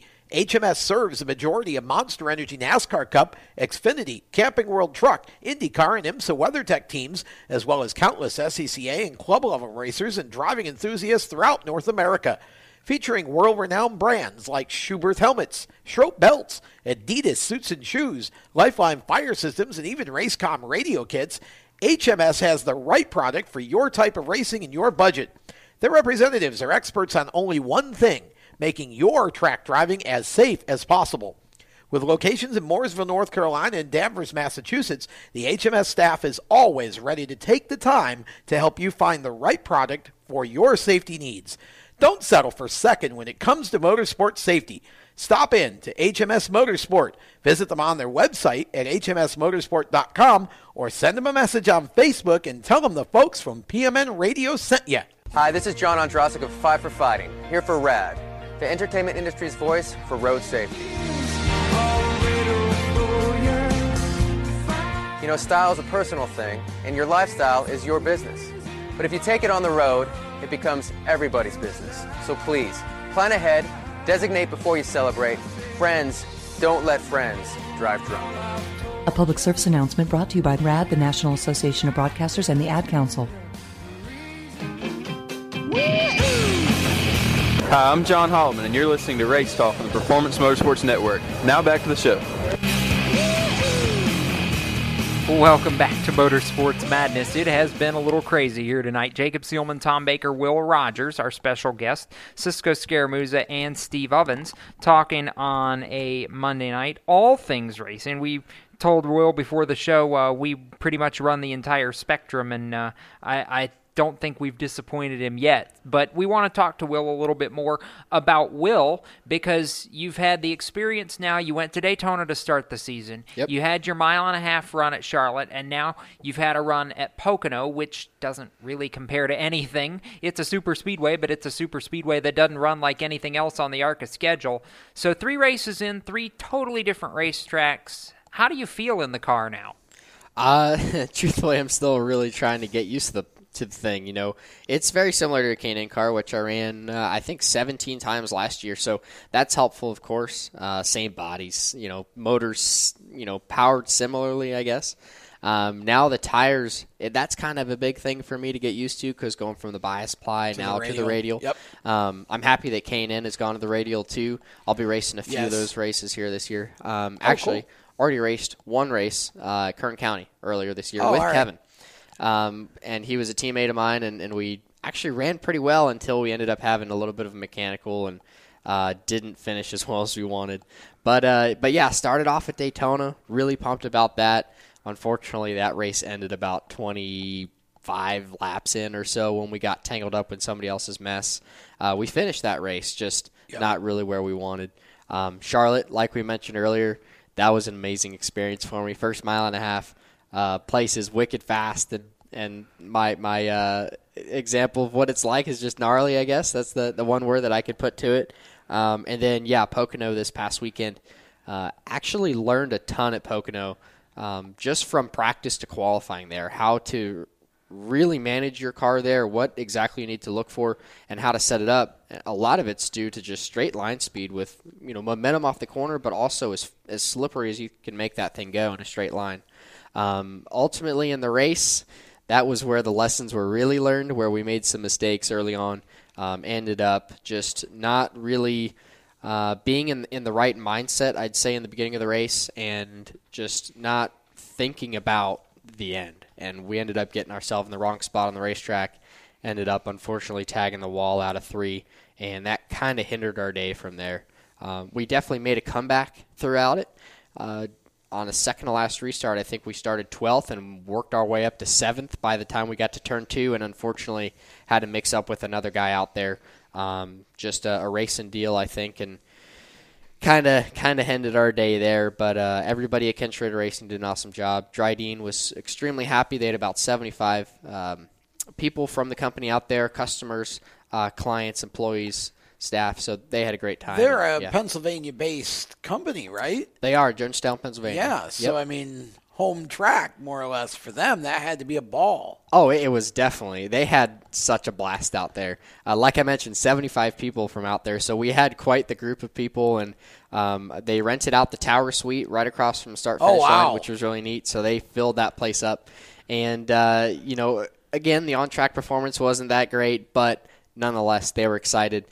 Dryden's actually become a sponsor of Pocono Raceway, where they put up some signage, they took over the restart zone, and they put on some stuff in the fan zone. So they definitely embraced the Pocono racetrack and the area, and it was a really good event for them. See, and what's cool for me with that is that Dryden is a sponsor that's kind of returning to racing this year, and I love the fact that they're enjoying it enough to keep expanding the program. Yeah, no, they're over the moon with all of this stuff, and like you just mentioned, they were in it a long time ago, and I'm still learning day to day how much involvement they actually had.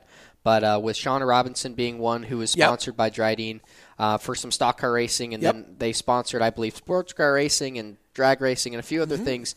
I had no idea about this when I was first introduced to Dryden. Okay. And the company has changed hands several times, but now that it's in the hands of PPC up in Pennsylvania, they're wanting to go back to its roots and really pursue that brand and lifestyle that they had. So it's really neat to see them, re-embarking on this racing journey. It is cool. Will, going back to Pocono for a minute, because I was watching the telecast on Friday afternoon, and the fact that you were still able to soldier home like you did after on lap 7 or 8, I think it was. Yep. I mean, the angle that we saw, it looked like you about knocked the wall down off turn 3. And yet somehow your KSR team put that car back together and you drove out a solid finish out of all that. Yeah, again, big lessons learned that day, especially on lap 8. But definitely great job by the whole KSR team, and everybody on the pit crew brought that car in more than several times, unfortunately, but they pounded out whatever they could, made sure we didn't have any tire rubs, and got us out on the racetrack. And we kind of just persevered from there, from lap 8 until about lap, I think, 70 or so before that second-to-last restart. We kind of just maintained and ran our own race and waited for the cautions to kind of help us get back to where we needed to be competitive. And like I said, on that second-to-last restart, we went from 12th to 8th, or 7th, I believe, and thought we were going to have it, thought we were going to come out of the tunnel turn clean, but didn't end up happening. But I think it just goes to show how hard those guys work, how well they worked with me and I worked with them as we were able to just kind of come back and try to salvage a finish. I think if we're put in that scenario again, no brainer. It'll be a no brainer that we'll get back up there and be competitive. What were the restarts like? Because everybody says at Pocono, especially going down, trying to funnel down into turn 1, you're 3, 4, 5, 6 wide at times, and you have to try to funnel down to about 2 wide going into that first turn. How insane was that for you your first time there? It was pretty insane. I mean, starting out, just rolling up to the restart zone, there's a lot of anticipation because there's such a long straightaway in front of you. If you don't get your start the right way, you're getting passed immediately. I mean, people are going to go fan out 4 or 5 wide, like you were saying there, but initially. So you need to make sure you get a good launch. We ended up making about one mistake, I think, on a restart. Our other restarts were okay. But yeah, when you get down into turn 1, everybody fans out. And actually, that's how we were able to make up so much ground on that second-to-last restart by just taking the high side and actually driving around people because they kind of stacked up on the bottom.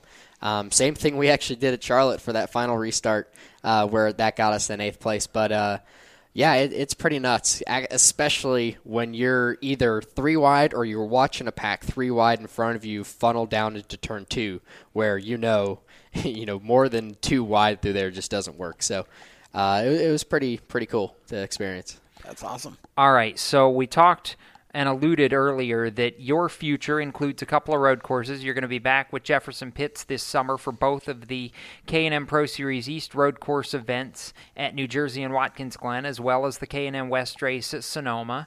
Now, with the ARCA car, you're starting to make progress. Is there a possibility that we see you back in the ARCA car later? I know you at least have one more, right, that's confirmed right now? Yeah, the one that's confirmed on the books is Pocono. So we're going to get to go back there and hopefully have a little bit of redemption. I was going to say, I know you got to be excited there. Yeah, I hope so. It's actually a shorter race now, so maybe that anticipation that I built up earlier in this race, maybe if it bleeds over to this one, it'll actually help us a little bit. But back to Pocono, and actually today there was definitely some developments made with the team and some other people for us to possibly go racing later on this year. Be watching for some news hopefully later this week, and maybe some racing to shortly be after. We like news, and we like racing. News is great. Yeah. And we're big fans of Ken Schrader Racing, and we're big fans of Will Rodgers. So we certainly hope that, you guys can get some more races. I mean, I've got to believe that Dryden has got to be super happy with the way things have gone so far, right? Yeah, I think they certainly are. Just kind of the reactions that we've gotten not only from the employee base there and the customer base, but the leadership base at Dryden. Guys like Dave Klinger, who's the president there, he is over the moon about racing, and he's such a good, genuine guy. He cares so much about his business, but he cares a lot about the people that he invests in.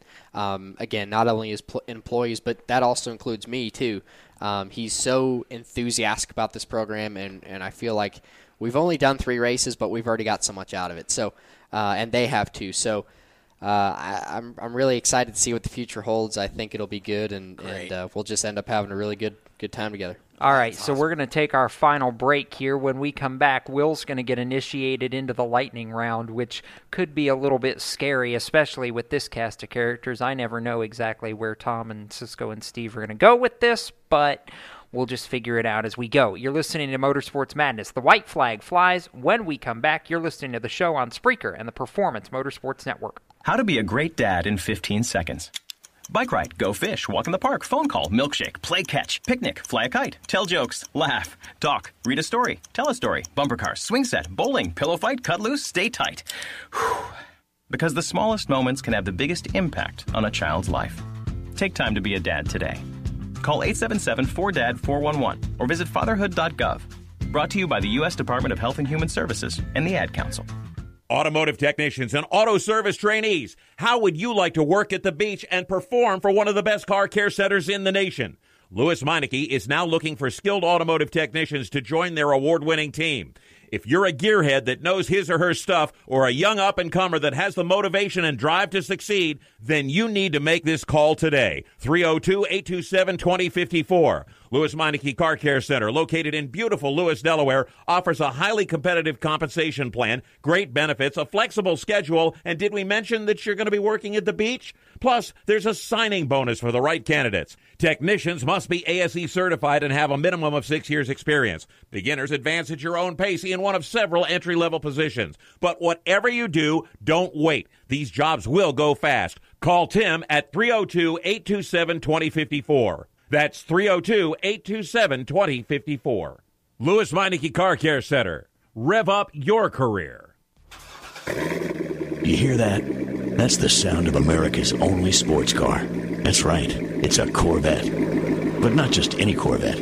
It's your Corvette. It's that who cares if there's traffic part of your day. And this can be you when you come to Cooper Corvettes. With 60 years of Corvettes to choose from, there's always a Corvette in your budget. And they'll service any Corvette you bring in. Cooper Corvettes on Route 1 just north of Quantico and Triangle. Call, click, or visit CooperCorvettes.com. How to deal with someone who says that's so gay. Outsmart them. This party is like so gay. Totally. Excuse me, but did you ladies know the word gay used to mean happy or excited? Then it became a word used to describe gay people. Then somehow it came to mean dumb or stupid, which is how you just used it, which is not very nice. Ew, that guy is on the football team and super smart, and he totally hates us now. Totally.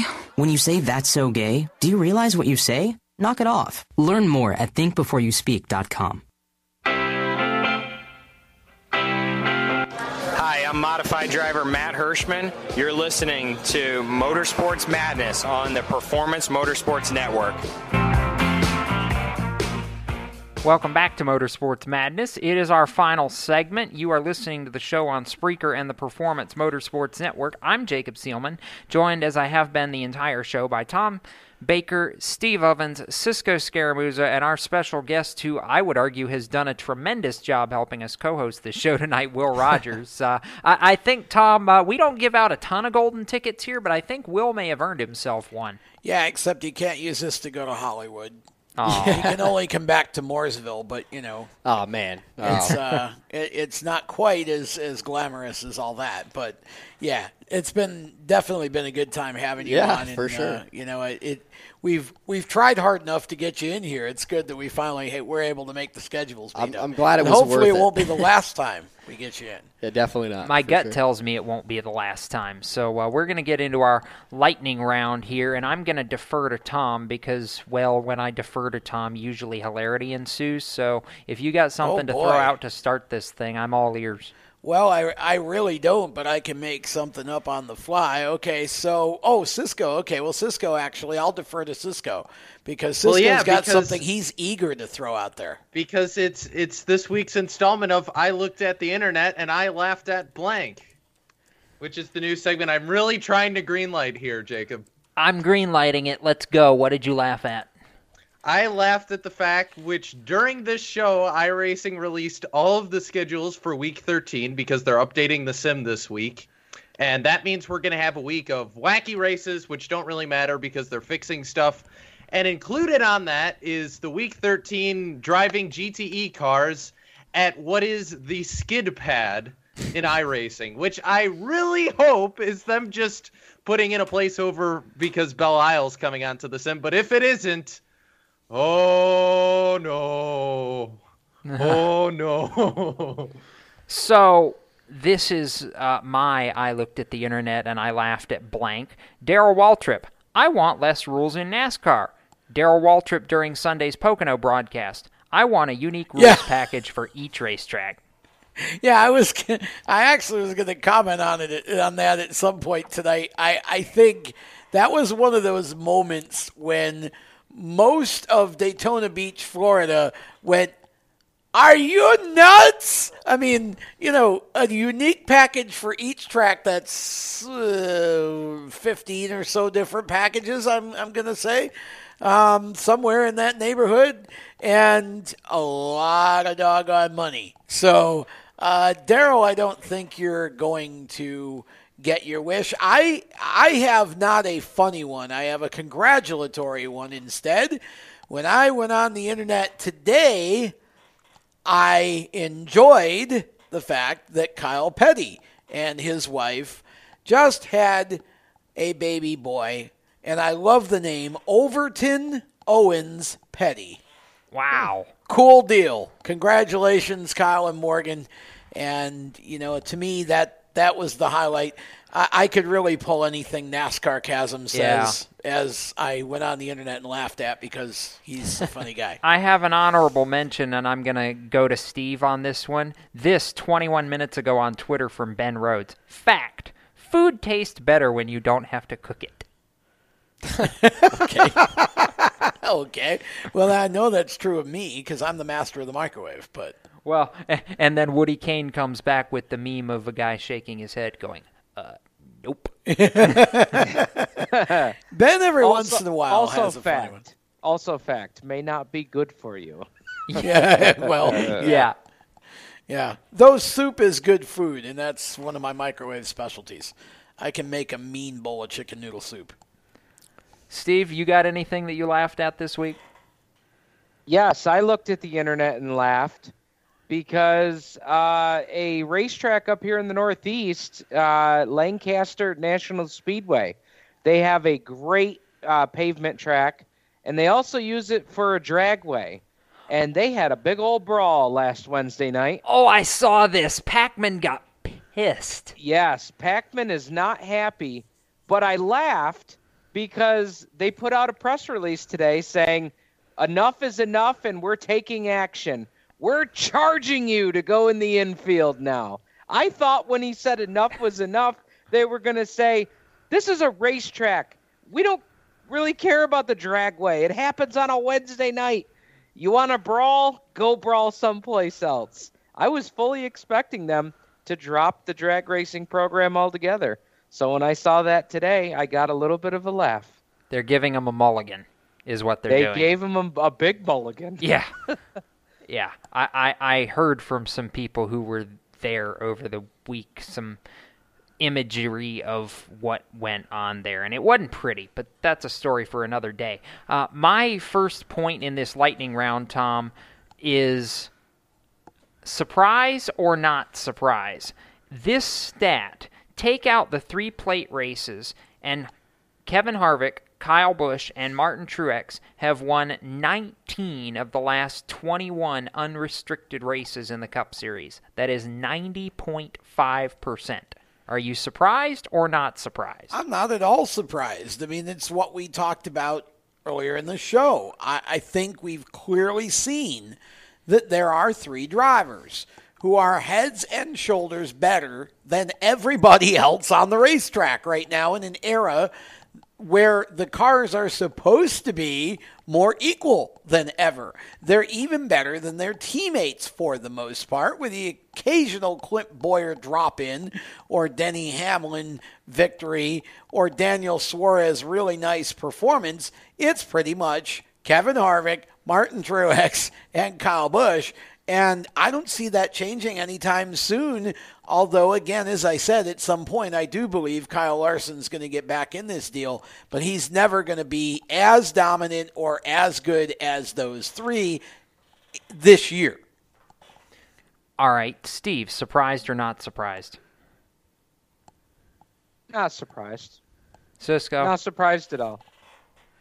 Yeah, no, not surprised at all. They've been that good. I mean, I knew they were good, but I'll be honest, until I actually ran the numbers this morning, I didn't realize it was quite that good. 19 of 24 since the start of the playoffs last September, and, well, take out the plate races and you heard the rest. So that kind of is what it is. Now, that leads into my next question. Who's going to step up and stop them? Cisco. It's not going to happen because I feel like he's going to be cursed forever. But Kyle Larson. Ouch. Steve. I'm just worried that he's going to be like perennial second place forever. He and Chase are just going to never be able to like win more than one race a year. They'll just finish second 10 times. Ouch. Ouch. Steve-O. Well, Chase winning one race would be nice for starters there, Cisco. Yeah, I mean, we just have to get the guy who's sweeping the floor at Hendrick to step up a little bit more, right? Yeah.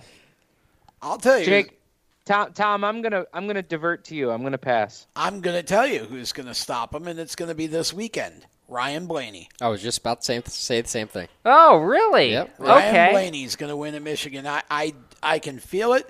This is going to be the race when Ryan finally gets off the schneid he's been on. Because, again, this is a guy who's been in contention to win multiple races this year and just hasn't been able to close it. I think Ryan Blaney wins at Michigan because it's all about the manufacturers, after all. And it's going to be a Ford, I think, fest in Michigan. Ryan Blaney. Okay, it's going to be a Ford, but it's going to be the Michigan man. It's going to be Ryan Blaney's teammate Brad Keselowski who wins in Michigan. Just saying. Now, Will, Cisco just gave me a good point in our host chat, so I'll defer back to you. Did you laugh at anything on the internet? I'm glad nobody took it. I know we covered it earlier, but definitely the pace car thing. When I saw that on Twitter, I was like, oh my gosh, this is unbelievable. Yeah. That was probably the funniest thing I saw all week. I couldn't believe it. Although I have one, I just forgot about it, and then I found it again.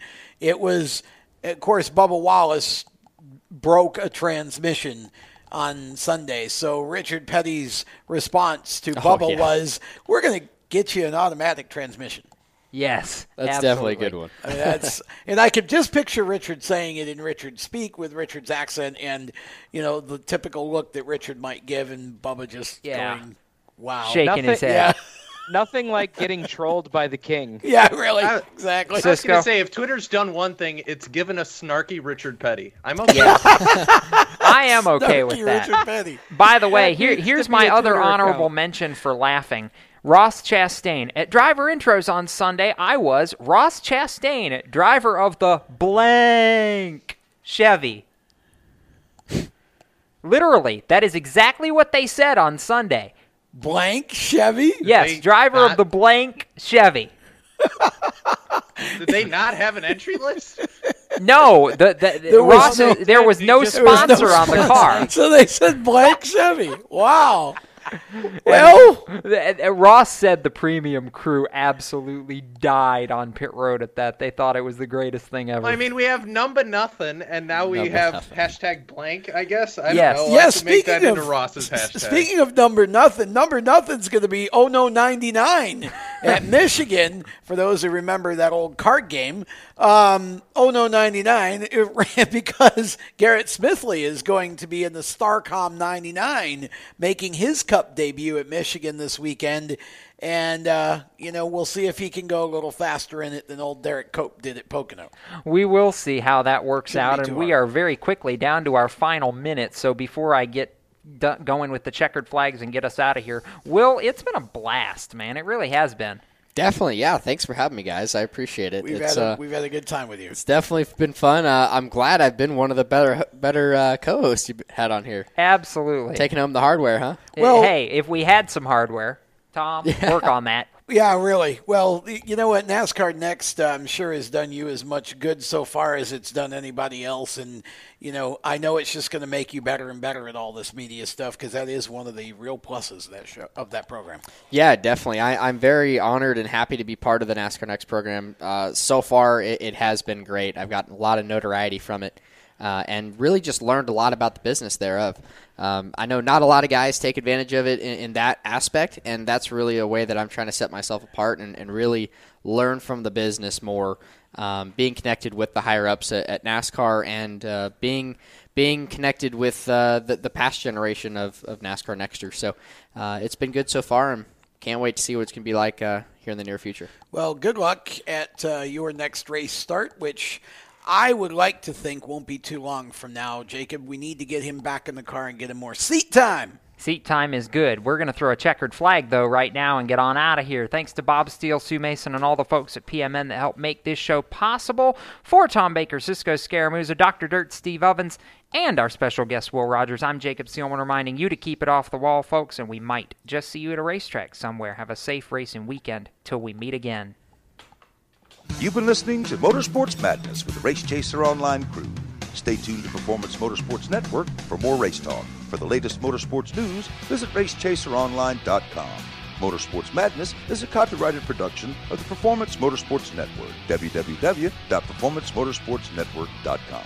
A member of the Scorpion Radio Group Incorporated, and may not be rebroadcast, replicated, or saved in any media without the explicit written permission of PMN. Check out our Facebook page or our section in the PMN website.